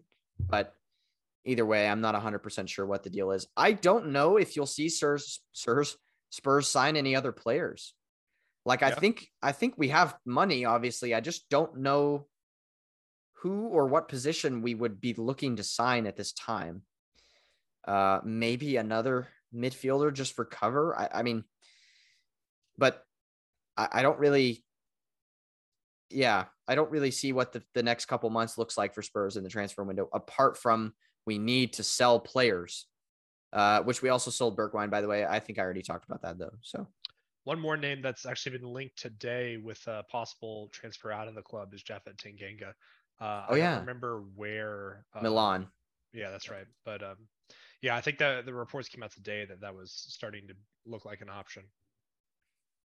Yeah, I think he probably is the odd man out in terms of he's probably our worst performing center back over the past season, which is unfortunate because he started out really well. He was man of the match in our first win against City on opening day, but then really went downhill from there. He got sent off against Palace, and things just never went the same for him after that. But yeah, exciting times for Spurs. Like I said, I don't really know what the next couple months looks like, but I am really, really excited about this season. That's what I can tell you. So, yeah, I think it's really dangerous. Sorry, there you go. It's really dangerous that me and you are both excited about our clubs. Oh my God, I know. I mean, I think I saw the trailer for Arsenal Till I Die. Yeah, it looks good. I'm gonna watch it. I'm excited about it. I'm gonna watch it. I've pretty much moved on with the disappointment of missing out on top 4, but there is quite a bit of good stuff. I just opened my hat. You're stripping. It made a nice little slap noise. Yeah. Hey, yo, thanks for coming. Hey, yo. But yeah, there is quite a lot of drama that I just kind of hadn't thought about. Now it's my head is so big. I gotta fix it. Hold on. It's in the trailer, but they showed part of Arteta announcing that they were stripping Aubameyang of the captaincy. They were stripping. But yeah, there's quite a. I was saying they in the trailer they showed a clip of Arteta announcing that they're stripping the captaincy away. Oh, nice. And I was like, stripping. But quite a bit of drama going on there. And then they showed it was like a in-training fight between Lacazette and Cedric that, oh my God, I didn't know about, but anyway, it's looking good. Yeah, we'll definitely all have to watch that. In terms of, what to do next, I definitely think Tottenham can use this time to, scout some good players for the future. Because, like you said, you're so reliant on Kane. And so just finding out who that next player is. Yeah. So we'll see. Moving on to West Ham, I've got that. I got a lot of my information from Green Street Hammers, which my friend Oliver, who's a West Ham fan, is writing for at the moment. So that's pretty cool. Just shout out to them real quick.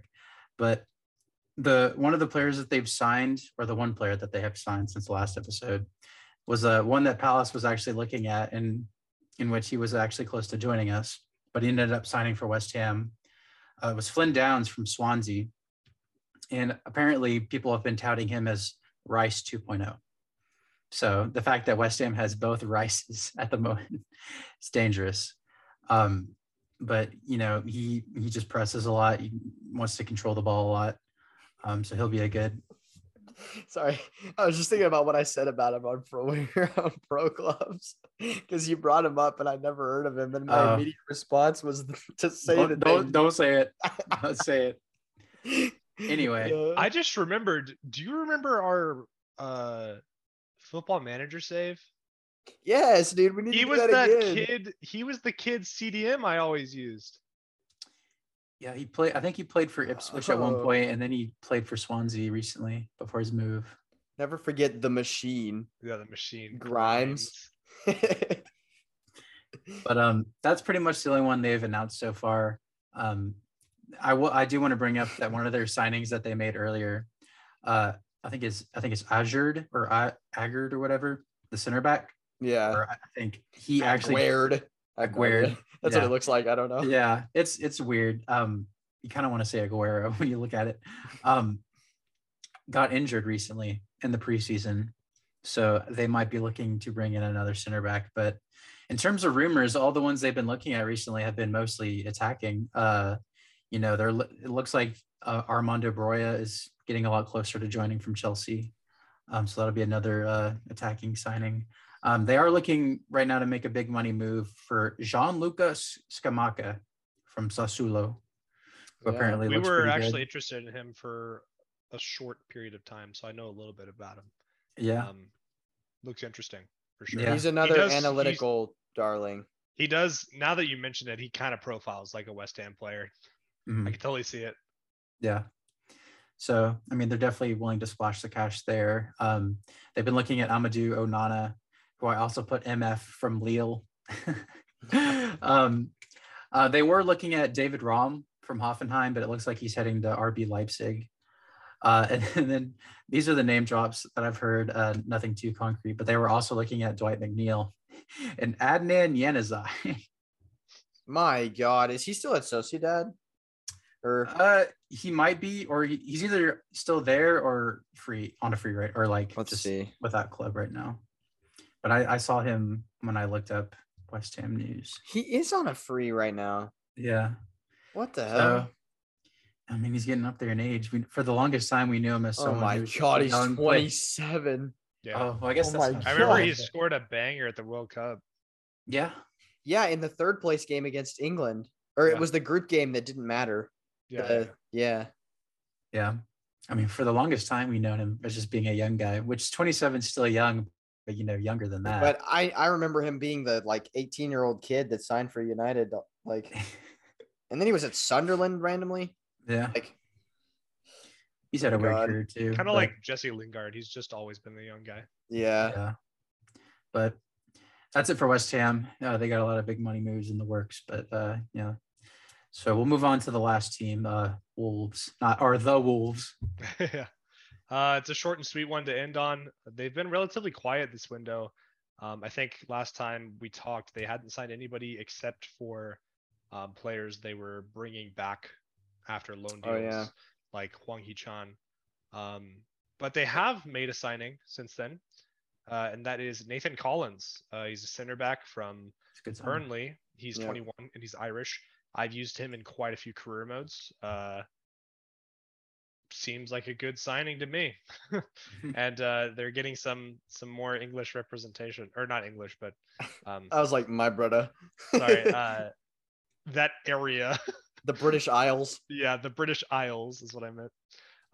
Getting some more representation there, moving on from the Portuguese The mafia. Gambit. The Yeah. Mafia. Yeah, I think it's a good signing for them. I think, who was it that left? Roman Saiz left, didn't he? Yep. And Oh, I missed that. I think that's it. But He's been there yeah, forever. he's depth at center back is never a bad thing, but I imagine he will be competing for a starting spot. So They that's are all I got so from them. damn boring. They really Like are. I expect nothing less from them than to finish exactly mid-table this season and cause no problems for anyone. Like I think that's Moutinho signed a new contract. Cool. wow. Probably just another Super year. old. Yeah. And when they first made it to the Premier League, they did a lot of their, rebuilding then. But it's kind of like you can't really do it now. You've lost your Oh. Portuguese manager. Couple other players that left. I just looked because I thought you were missing someone. Fabio Silva has left on loan to Anderlecht, and then Trincao has gone back to Barcelona on loan, That's or right. because he was on loan. Yeah, he's So, on loan there, and I think is it another loan deal or is it permanent? I don't think they've brought him back yet. Oh, it was a 2-year loan? No, I'm saying it was he he's left back. Wolves. He left Wolves because he's back at Barcelona. Like he was loaned to Wolves from Barcelona, and he's now gone back to Barcelona. Gotcha. Yeah. So, point is, he's not at Wolves right now, and that's another loss to their forward line. But again, I don't think it wholly matters. Like, I don't know. They are. Yeah. This has nothing to do with their transfer news, but I was looking at Twitter and they were playing a preseason game, and I saw this was pretty funny. They tweeted out when Daniel Podence scored a header, and everyone and they tweeted, they said Podence heads home, and this was like midway through the game, and everyone was like, why is he leaving mid game and heading home? But that was not the thing that would made me laugh. The thing that made me laugh was that Podence scored a header. Because the dude is like 5'6". Yeah, he's shorter than me. Yeah. So I don't know. I just thought that was hilarious. Anyway. You know what? Lucas Moura is 5'7", and he wins every header he goes for. True. So fair play.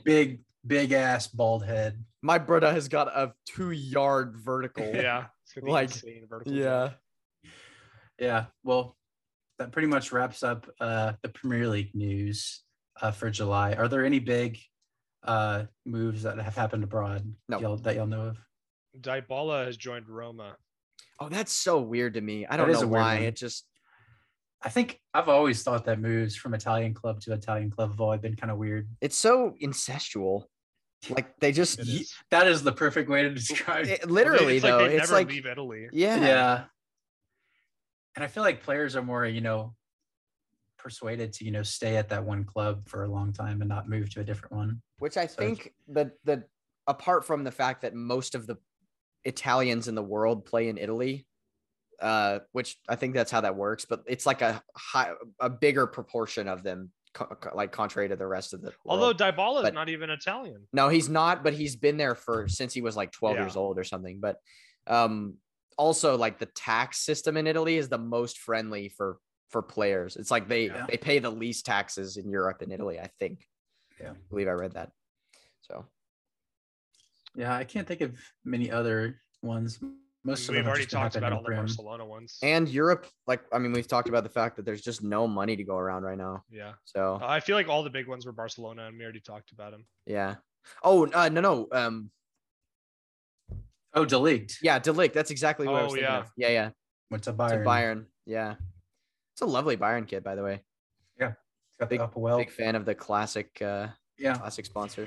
Yeah, I'm no Bayern fan in any means. There's some leagues that I want to get into that I just don't pick a team for. I kind of just keep up. Remember we tried to get into the Bundesliga and it was a complete snooze fest, to be honest. Yeah. I mean, that was just in the midst of COVID. It was the only kind of football that we were seeing.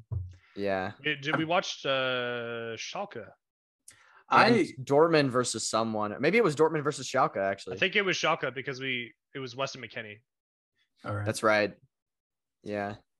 I claim to be an Hoffenheim fan, but that just did not pan out. So I kind of the Bundesliga has produced a bunch of cool kids. So if I ever find one, I'll grab it. But yeah, that happened so long ago, but that was just the only kind of football that was out. For real. So I have a soft spot for Leverkusen just because that's where we got Son from. But there was someone from the Premier League they made a list for all the Premier League fans to choose this Bundesliga team based on which team you support in the Premier League. And apparently Brighton's was Leverkusen. So the fact that you had said you were like, oh, I like Leverkusen, I was like, fuck you, bitch. You're dead to me. It's funny because I think I've seen them compared to Spurs too. Yeah. They've never won the Bundesliga and they don't win anything, but they're always really close to winning stuff. So, yeah. Very Spursy. I just thought that was goofy. We're going to win something this year. We're going to win something. It'll happen. I hope. I might kill myself otherwise. Oh, God. Well, that pretty much wraps up our transfer roundup. By the time we put this out, there's going to be more things, but that's just how it works. I know. Listen now, people, because it's if you heard that, you are obviously, but still, it's like it's going to be out of date quick. Yeah. We'll get them up as fast as we can on our socials. Yeah. So I reckon that roughly wraps us up. We're over the 2-hour mark, so I need to go eat, but Yeah. Yeah, I'm starving. we'll call a quick wrap to the show. Thank you, gentlemen, for joining us.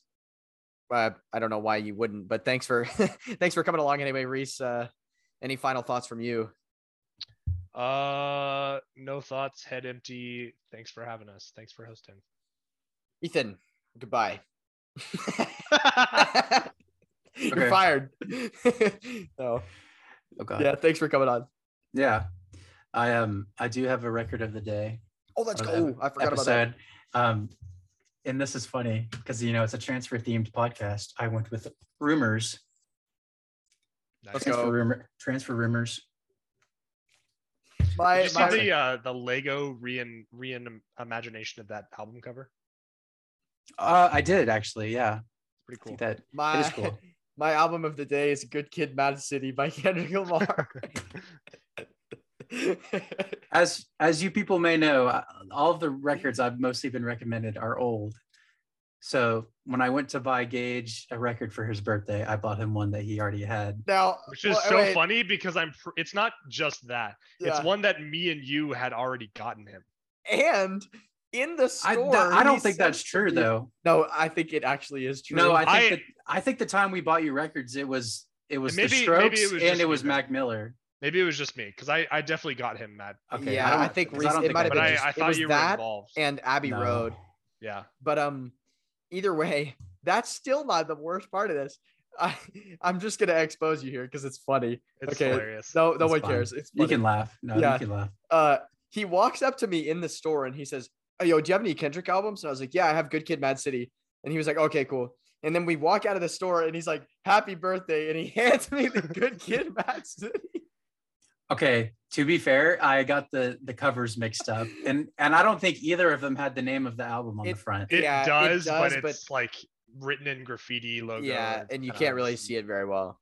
Yeah, I understand the just- mistake, but that doesn't make it not funny. no, it definitely is funny, and thankfully I got my money back. Yeah, I'm But, glad you did. I would have felt yeah. bad, but No, well, if I didn't, I just would have kept it. you did give me Layla and Other Love Songs by Derek and is the Dominoes, which essential to a is very collection. appreciated. Yeah. Yeah. So That just shows that I need to, get more involved in newer music because honestly, I only knew of Damn and the new album that he came out with. yeah. So I need to enlighten myself. But that is a funny tale that you can definitely tell as many times as you want. Yeah. All right, fellas, let's wrap it up here. Want to say a final thanks to Manifest Media for bringing us on. Like I said, we're going to have lots of exciting stuff coming up for season 4. I'm going to get a move on and talk to Professor Chris, producer Chris, about some professor. some, nutty professor? The nutty professor. Once again, you guys referencing my life. But yeah, like I said, we're gonna big time promo season 4. It's gonna be the best content we put out yet. It's gonna be the biggest stuff. Really excited to get going on it. It's shaping up to be a extremely exciting season for all of our clubs except for Josh. So we're all looking forward to the season. Apart from Big Man, I think. So either way, he may not be, or he won't be here for our predictions pod, but we'll have him send some stuff in. So yes. And finally, thank you to the listeners for listening. That's all. Okay. We hope you stay safe and stay healthy. We love you all. And it's a goodbye from us.